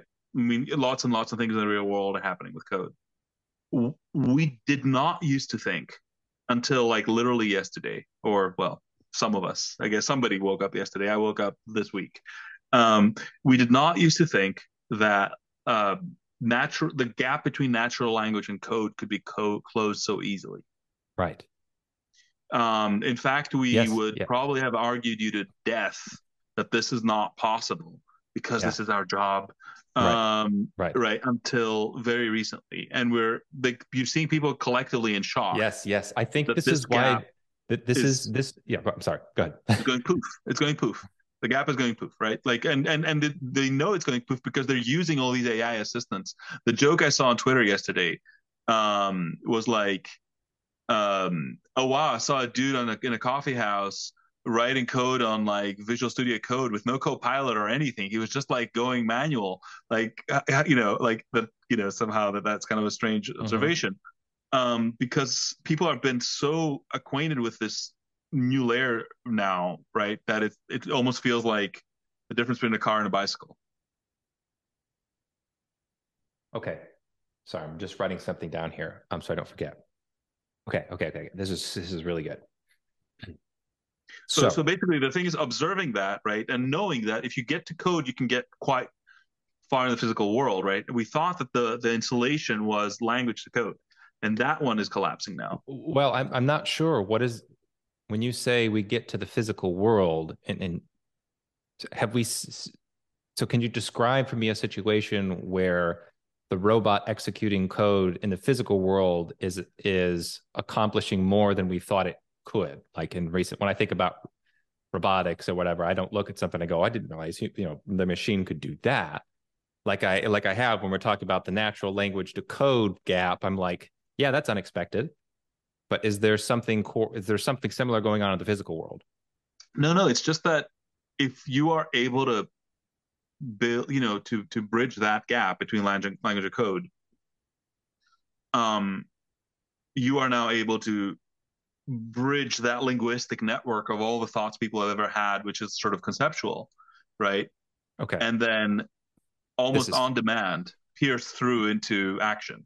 this is the question here. So that seems like a very, very, very open question. So maybe actually what one area we need to research is the philosophy of language, because I could tell a story, I could tell a picture in which coders underestimated the similarities between natural language and code. And I think that is true so far. Like coders they underestimated the similarities of the patterns found in natural language with patterns as they could be executed in code. And if that's true, if that's correct, then I could say, okay, well, just because there was that the code natural language gap got collapsed or is collapsing, that does not actually give us reason to think that the natural language reality gap generally in the physical world is going to collapse. Like, for example, I think we really somebody needs to put their brains together and figure out how different the pattern is of self-preservation from the linguistic patterns of us talking about self-preservation.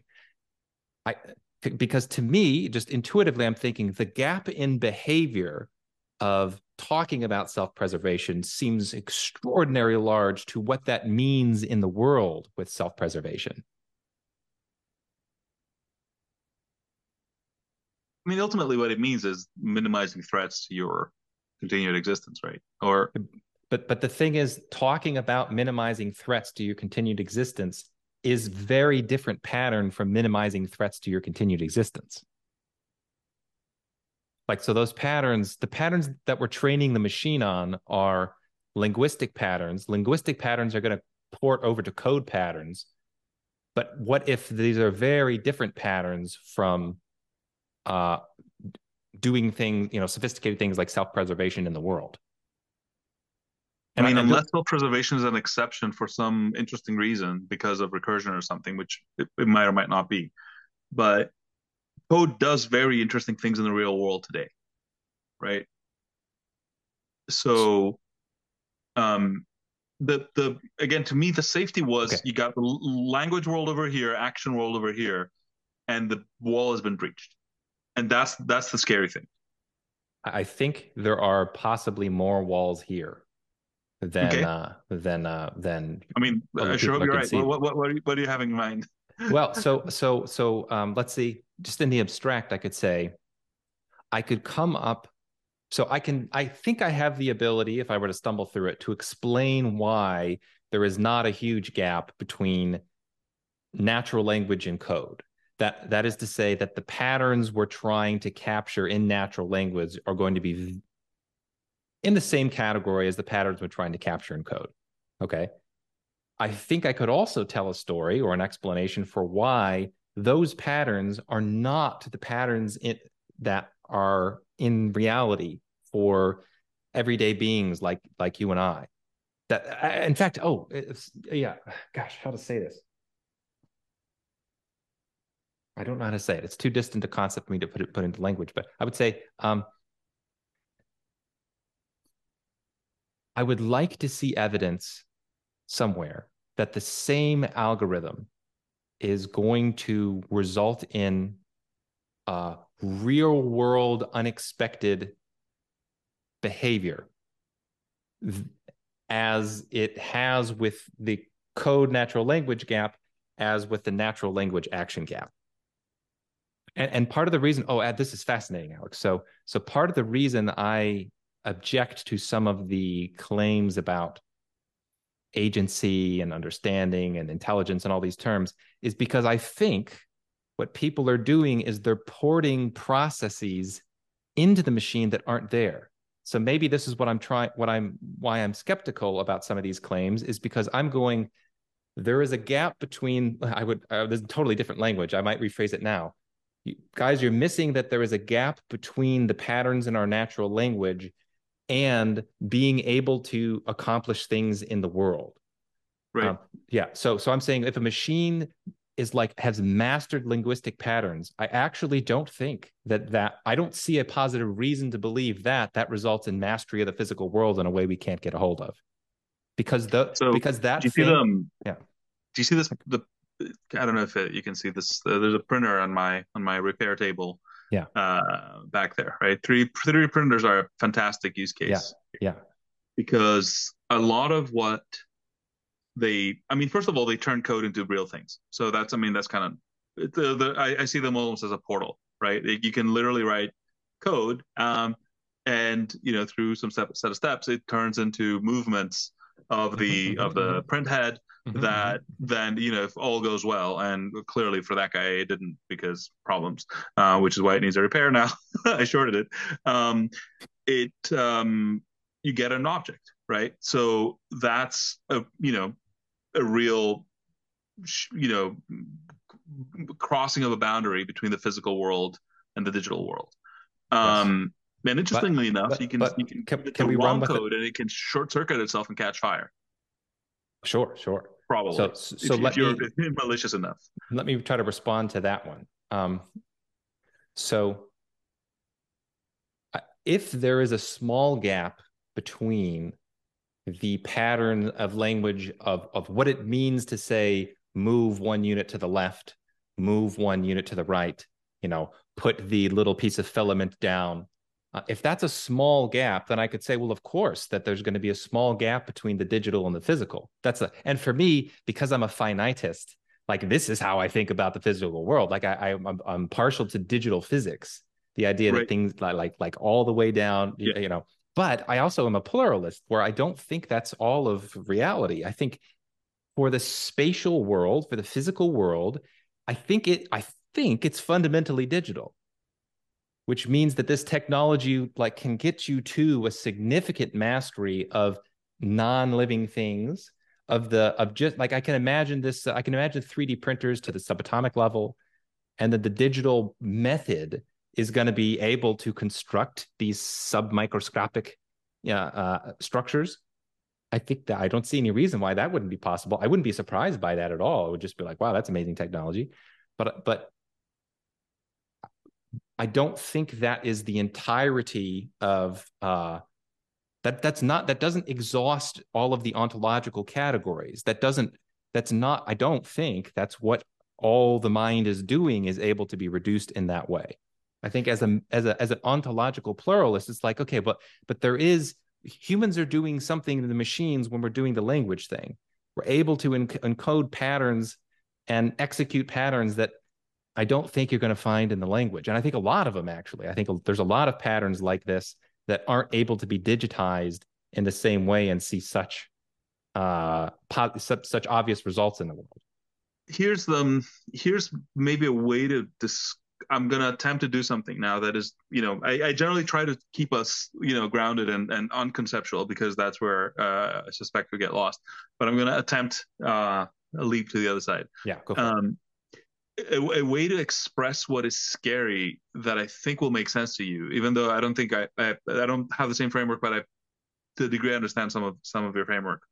What kind of the scary scenario is that our talking on the internet for all this time and digitization of a lot of our reactions, right, has put enough cowpath paving, right, a lot of thought threads enough that something that can't do that can't connect the words in quite the same way, can now, walk in our footsteps or stand on our shoulders or whatever, um, to do as if that in a way that it can Yeah. actually start to execute things in the real world And by hopping between pebbles in a lake, even though it's yeah. not able to place those pebbles in the first place. And a scary scenario, which I also see, is the embodiment idea, especially if you imagine, I don't know if we'll ever get here, but if you imagine, uh, skin suits for these things that are extremely sophisticated, where we can't immediately tell Yeah. if the a thing is a computer or if it's a human,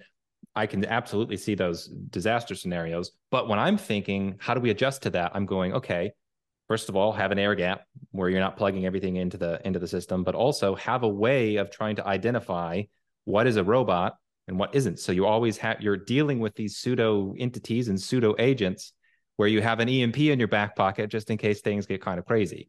That seems like one way of dealing with the threat, right?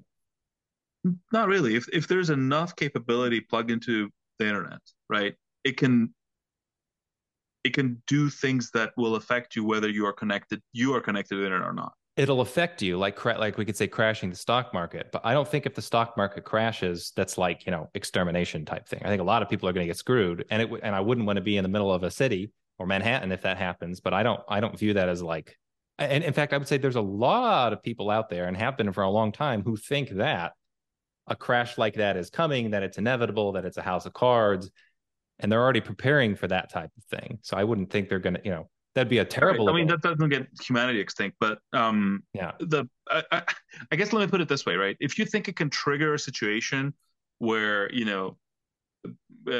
4 out of 5 people die, you can probably get to the point where you can think that it can kill 5 or 5. Well, I'm having a hard time getting to the 4 out of 5. Like, I don't think the stock, so I can tell stories in which the nuclear, people who own the nukes plug the nukes into the thing and then it, shoots off and destroys. I can tell that story, but when I'm conceiving of that problem, I think, well, that's a human problem. That's not a tech problem. The story of like the embodied runaway thing, technology that gets into these islands in India, I find that much harder to think we wouldn't be able to adjust to that So like, successfully. Oh, can you think of ways in which the AI could read the news and manipulate the stock market in such a way as to cause nuclear war? whether or not I could imagine a kind of the AI being able to cause a nuclear war without having direct access to the nukes. And I can imagine such a scenario, especially if we don't upgrade our epistemics about this technology. Like, if we remain as foolish as we are and we plug in as many things into it as people want to do, maybe nukes not included, then I think we're asking for trouble. But I also think that those types of disaster situations, I think, can be avoided just with better information and more wisdom uh, about, let's say, how to recognize just how potentially fragile this system is. And given its inherent fragility and ability to be manipulated, that we need to be cautious. I think like wouldn't like I the way I'm thinking about it, I'm going, okay, disaster, but in that disaster scenario, it's still humans. It's still humans being idiots that put too much into a fragile system. Okay, so I think let's park that there in the sense that like I want to have more conversations with you, but I think it's the sort of thing that we need to sort of, you know, I think we've we've come a long way towards bridging the gap. Yes. I think there's different positions about like how scared you should be of the thing, how much intelligence can work around your most devious plans of air gapping it, etc. And again, that's a conversation I think I'd love to continue to have, but I want to throw a couple of ideas at you. Okay. Like once we put that in a box, right, the Sure. AI is scary. My current position is as follows, right, and this is a little bit of an interesting sort of horseshoe theory kind of thing. My sense is that it is not, it is almost like not a viable thing to try to limit an optimization engine that gets better and better, right? It's just, it'll find a way. And I realize that this is a complicated topic again, and we're going to talk about it. But if you take that presupposition, then this is where I end up saying the only way out is through, or in Elon's words, if you can't beat them, join them. Where we're like, well, if it's gonna be doing stuff, it might as well be harnessed to humans rather than be given free reign to do whatever, right? Because we're not going to be able to verbalize the perfect objective and set it free, right? Like that's not going to. Like, we've seen that movie before. Um, Funnily enough, OpenAI seems to have pulled exactly that on Elon, where he thought he was funding a nonprofit with 100 million. He gave $100 million to start OpenAI as a nonprofit that would do AI as open source. Right, that's the name. OpenAI means open Yeah. source artificial Yeah. intelligence, Yeah. and Right. then and with that initial progress and money, they founded a for-profit subsidiary, Oh which my gosh, that's so dastardly. right? Which has sold 50% of its stock to Microsoft. Terrible, terrible, terrible. How is that legal? That should not be legal. That It's apparently legal, oh, that's but terrible. it's funny because of the alignment problem, right? You Yeah, you yeah. have an AI and you got an alignment problem, and then even the organization that you make to like take That like is to solve funny. that problem by Yeah. opening up the AI, right? Because the whole point was to level the playing field. That was the idea that they had when they started it, and it was everybody from like Peter Thiel to Elon Musk to Paul Graham to a bunch of others, right? And they poached the CTO from Stripe, Greg Yeah. Brockman, a bunch of others, right? And then Elon. It looks like, and I'm sure he's not as surprised as he's seeming, but like, let's just take it at face value turns around and is like, what the hell? What's happening? They're selling it to Microsoft and hosting it on Azure. Yeah. Like what's happening? Anyway, but okay, so but to me, like, you just are not going to be able to align it from a distance. You're just going to have to jump in there Okay. and beat it. Okay, that's an interesting tension, right? Like, do you Yes. try to run away from it as much as Right. possible, or like hold it like at arm's length, or do you, well, you're like, well, the only way out is through, That and is the yeah. Well, I want to. Here's a meta answer that what we're going to see in the world is both approaches. I have no doubt about that. right. If we're saying that this system is inherently as fragile as the digital world seems to be, then I would say if you're telling me here's a system that's like wildly fragile, the way to avoid the fragility is by joining it.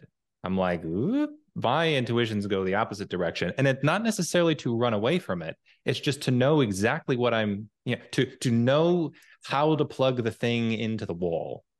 So And what I think the what we yeah, both agree on, which I'm seeing a desperate lack of it on Twitter, but then again, I should expect to, is that we need to understand this thing a lot better than we do, yes, right? yes, And I use the word this thing first because it's fun, but also because I really don't want to framework it at all. yes, Almost, right? I want to be. right, It's not a mind. It's not a person. It's not a box. It's not a yes, computer. It's not a. Well, it's a thing. Right now, for me, it's a thing, and it is displaying some very interesting yes, characteristics. Um, but here's the other part, right? Let's talk a little bit about, maybe that's a good tail to the conversation, about what happens um, with, even if people believe that this is a very powerful technology, right? Forget what it can do. Just yeah, let's just take yeah, what people think it can do, right? yeah. So you're China right now. The U.S. has blocked you out of chip technology, and you perceive that this thing is going to just foreclose all future for you as China, right? And every day that passes, the U.S. is making huge advances in this stuff, um, and is another day where you don't have access to 3 nanometer manufacturing, or if you have some top secret facility, it's not going Hmm. to be able to produce, just like spit out 10 data centers enough to train your own. Yeah, right. They have released something apparently that I saw a very fun nickname for it with Chat CCP, That's great. but it's not that impressive.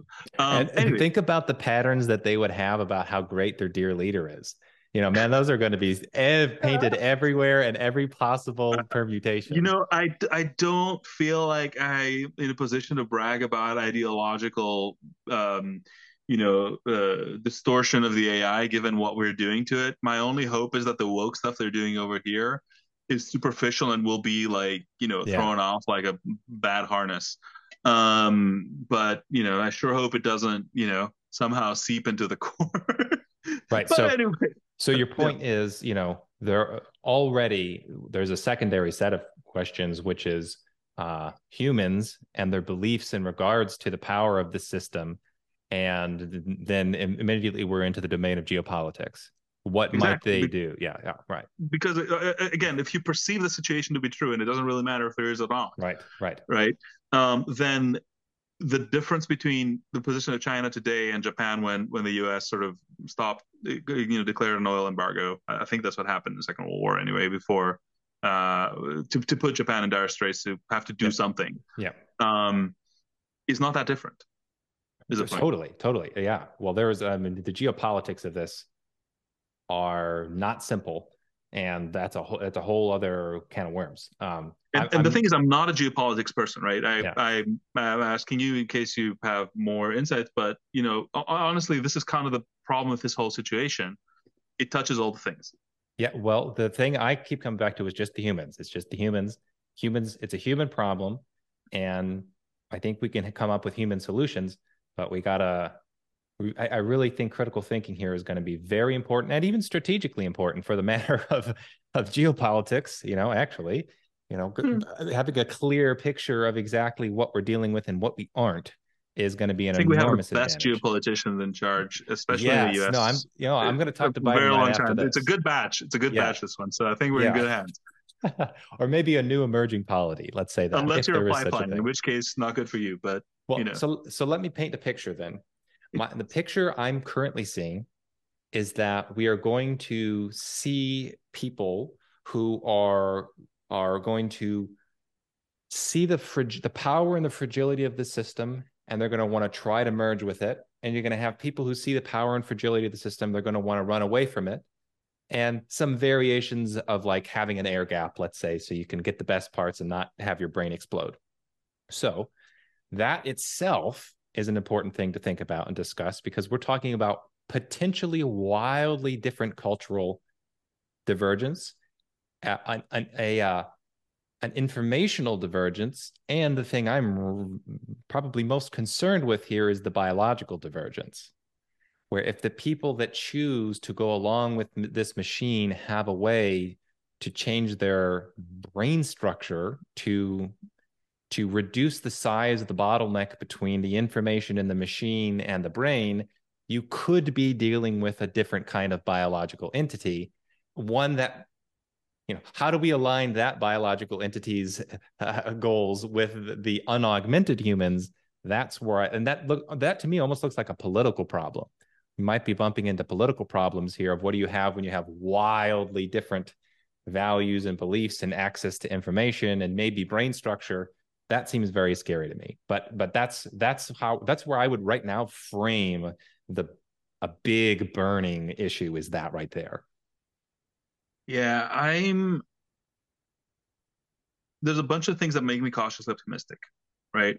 About this thing, at least on the other side of it, right? So I bracket out how do we get there, right? And because look, from where I'm standing, I tweet often everything is obsolete, and I kind of mean everything is obsolete, from physical objects to organizations to potentially conceptual distinctions that we are making, in divisions between fields of knowledge are about to be put under a pretty deep test.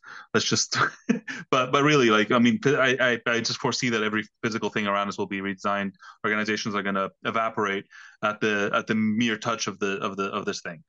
But on the other side of this, and this, I might be getting into economics territory, in which case it can help me.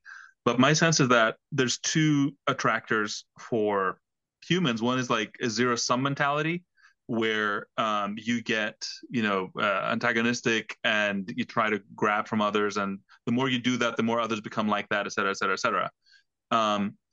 This thing has the potential of being the horn of plenty, right? Where it sets off the greatest positive sum explosion the world has ever known 10 times over. In which case, I'm actually starting to get less worried about human to human, right? Because if there's good things in all directions, why bother stealing something from your neighbor, right? You're probably better off cooperating, you so couple you can this go with farther together. like 3D printing at the microscopic level, and it's like, oh my gosh, the possibilities are utopian. And not just that, but design is free, right? This is the thing. Like, why don't I have a keyboard that is, perfectly adjusted to my hands, right? Why does, Right. somebody with tiny hands and somebody with massive hands? I agree, man. The physical world can be totally revamped by this Right, in right. great new ways. Yeah. But the cost is design, right? It's not even manufacturing. It's You could information. probably manufacture it, but designing something to your, it's a mess, right? So, but if you could just like snap your fingers and basically do a couple of iterations and get something, well, now we're talking. Um, anyway, so, but that means, and by the way, this is something else to say about our technology. Like, it's got a ton of deadweight. Even if you take a single chip, like a piece of silicon, and you read the data sheet with all the capabilities it has, and I'm not talking about like a CPU from your computer. I'm talking about like one of the integrated circuits from a circuit board. They've got a ton of capabilities in there. Why?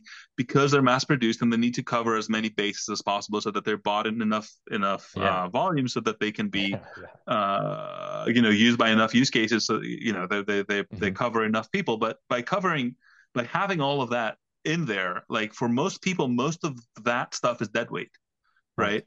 right? And then the boards themselves It's do the such a same thing, wild and then the gosh. code does the same thing, and then you know imagine if you could just, like, again, like, molecularly define from top to bottom exactly what you need, right? Like all of a sudden, trade-offs have been smashed. Like things that Yeah. were thought like, well, you got to pick, you want this or this. It's like, no, I want both 10 times over. And it's Yeah, like, and sure, we can and do that. custom designed for that. I want the architecture to be exactly two functions here, and then you build the board for that function. Yeah. Yeah. Right. So okay. So and then you iterate, right? Because then you now have bigger, Right. better tools that you have made with this technology, and you can It's make more things wild. with them. And it's just like, you literally say like, we can impose our will on every molecule around us to do to be what it needs to do what I want, rather than some path dependency thing like legacy software goes away. Like just the level of disruption we're looking at is just mind boggling in the prosaic scenario. Um, well, there's a lot of scenarios here too, because this is the issue that we need to think a lot about is how powerful are our linguistic patterns of talking? How many patterns are we encoding in our speech? And I could see an argument that says, in fact, there's some philosophical schools that think like everything is language. So, like in the most extreme version, you could say we have already encoded uh, one way or another, or have the ability to encode all patterns into language, and then give those patterns to the machine. And now you have like some godly thing. But that's not my take. And my take is more reserved than that. It's that there's an unknown. We don't know how many patterns we have encoded into our language, but I Hmm. think there's going to be lots of different categories here. Like this is actually a great example. So one way that I like to learn is by importing the patterns I found in one domain into another, and chess Yes. into jujitsu. It's sort Yep. of what we're talking about here with what the computer can do. Imagine you give the computer papers, just scientific papers, to find patterns across biology and psychology and medicine and whatever. And it have the ability to do the same thing of be like the ultra generalist and find the exact same patterns over here as our could be over there, Exactly. and then plug them into here. So, but here's the critical part. We don't know how many patterns we are packing into our language. There's a real story we can tell in which people are losing their minds thinking that we've done more with human language than we actually have. We can stunt the possible power of this technology if we say, oh, well, there's only a subset of patterns that we've successfully encoded on our language that the machine can pick up on, right? Okay, I'm gonna deliver to you the ultimate black pill, or at least it should be. Maybe red pill. I don't know. We'll find out. There are papers that I just remembered about now that demonstrate a swarm of robots bootstrapping a language from nothing in order to communicate, right? Like there is a minimum amount of complexity a robot can have where they can start exchanging signals with each other and grounding stable meanings, right, independently, such that they can collaborate. So even if we've only, imprinted some small percentage of what's possible in our language, maybe the real question is it sufficient for it to bootstrap itself? Well, so if in that scenario though, we still need some mechanism for the discovery of those patterns. And it might be that the mechanism is to be found in mind or an experience. Like maybe that's actually what experience is. I don't know. There's some like crazy metaphysical possibilities here. But even if they were bootstrapping, a swarm of things to coordinate their physical behavior with one another, it's not clear to me that it gives them enough um, pattern receptivity in order to do what things that we should be fearful about. Now, the thing is, I have no freaking idea. So it could be the case that, yeah, you give the machine some sensations in a similar enough way to how we sense things and it gets all of them, but it might not. Yeah, I mean that's where we get again into strange things, but this is where I get the urge to like stop thinking about far and just go out and see if there's any new papers I can read, because stuff is happening as we speak right now. Yeah. I'm you know deeply unprepared. I don't feel like I'm talking to you as an expert. I'm talking to you about somebody who's got a lot of patches of knowledge that Yeah. I'm, quickly trying to bridge, fully aware that there's gaps all over the place, right? I'm doing, I'm talking to you, and we've had other conversations with other friends of ours, et cetera, and other people on the internet, because I'm just scrambling to Yeah. develop a model for the Yeah. thing. Yeah. And what I want to try to do with my own skill set is to be able to try to come up with the concepts that we need to figure out. What are the questions that we need answered? Well, one of the questions is uh, how do we, how many patterns have we actually encoded in our language? We Yep. can figure that one out. Well, then we can try to envision the future. If we say, a lot of patterns, maybe we're in trouble, or it'd be a very different world if we've encoded a ton of patterns that we didn't even realize we were doing into our language. It could be a very different world than if there's a harder limitation there. So I don't know the answer, but I know that one needs to be sorted out. We'll find out. Maybe it ends up the answer ends up being that most languages don't imprint that much, but Navajo specifically was incredible. And So it's like I love one that. language in So some isn't this island an of interesting Polynesia. idea? When you imagine more advanced creatures communicating with one another, maybe you could make a proxy. You could say, okay, well, these people literally have encoded more complex patterns in their language, and so that means don't feed their conversations into the machine. Right. Okay. All right. Oh, man. Amazing talking as always. I think this one might be useful for other people. I Definitely. suspect. I don't know, but hopefully, let's see how you put it together. Maybe it'll be something to point people at, because I think the world is lacking for on ramps to these ideas. Yeah, we definitely need more of this. This has been great. I appreciate your time, Alex. Anytime.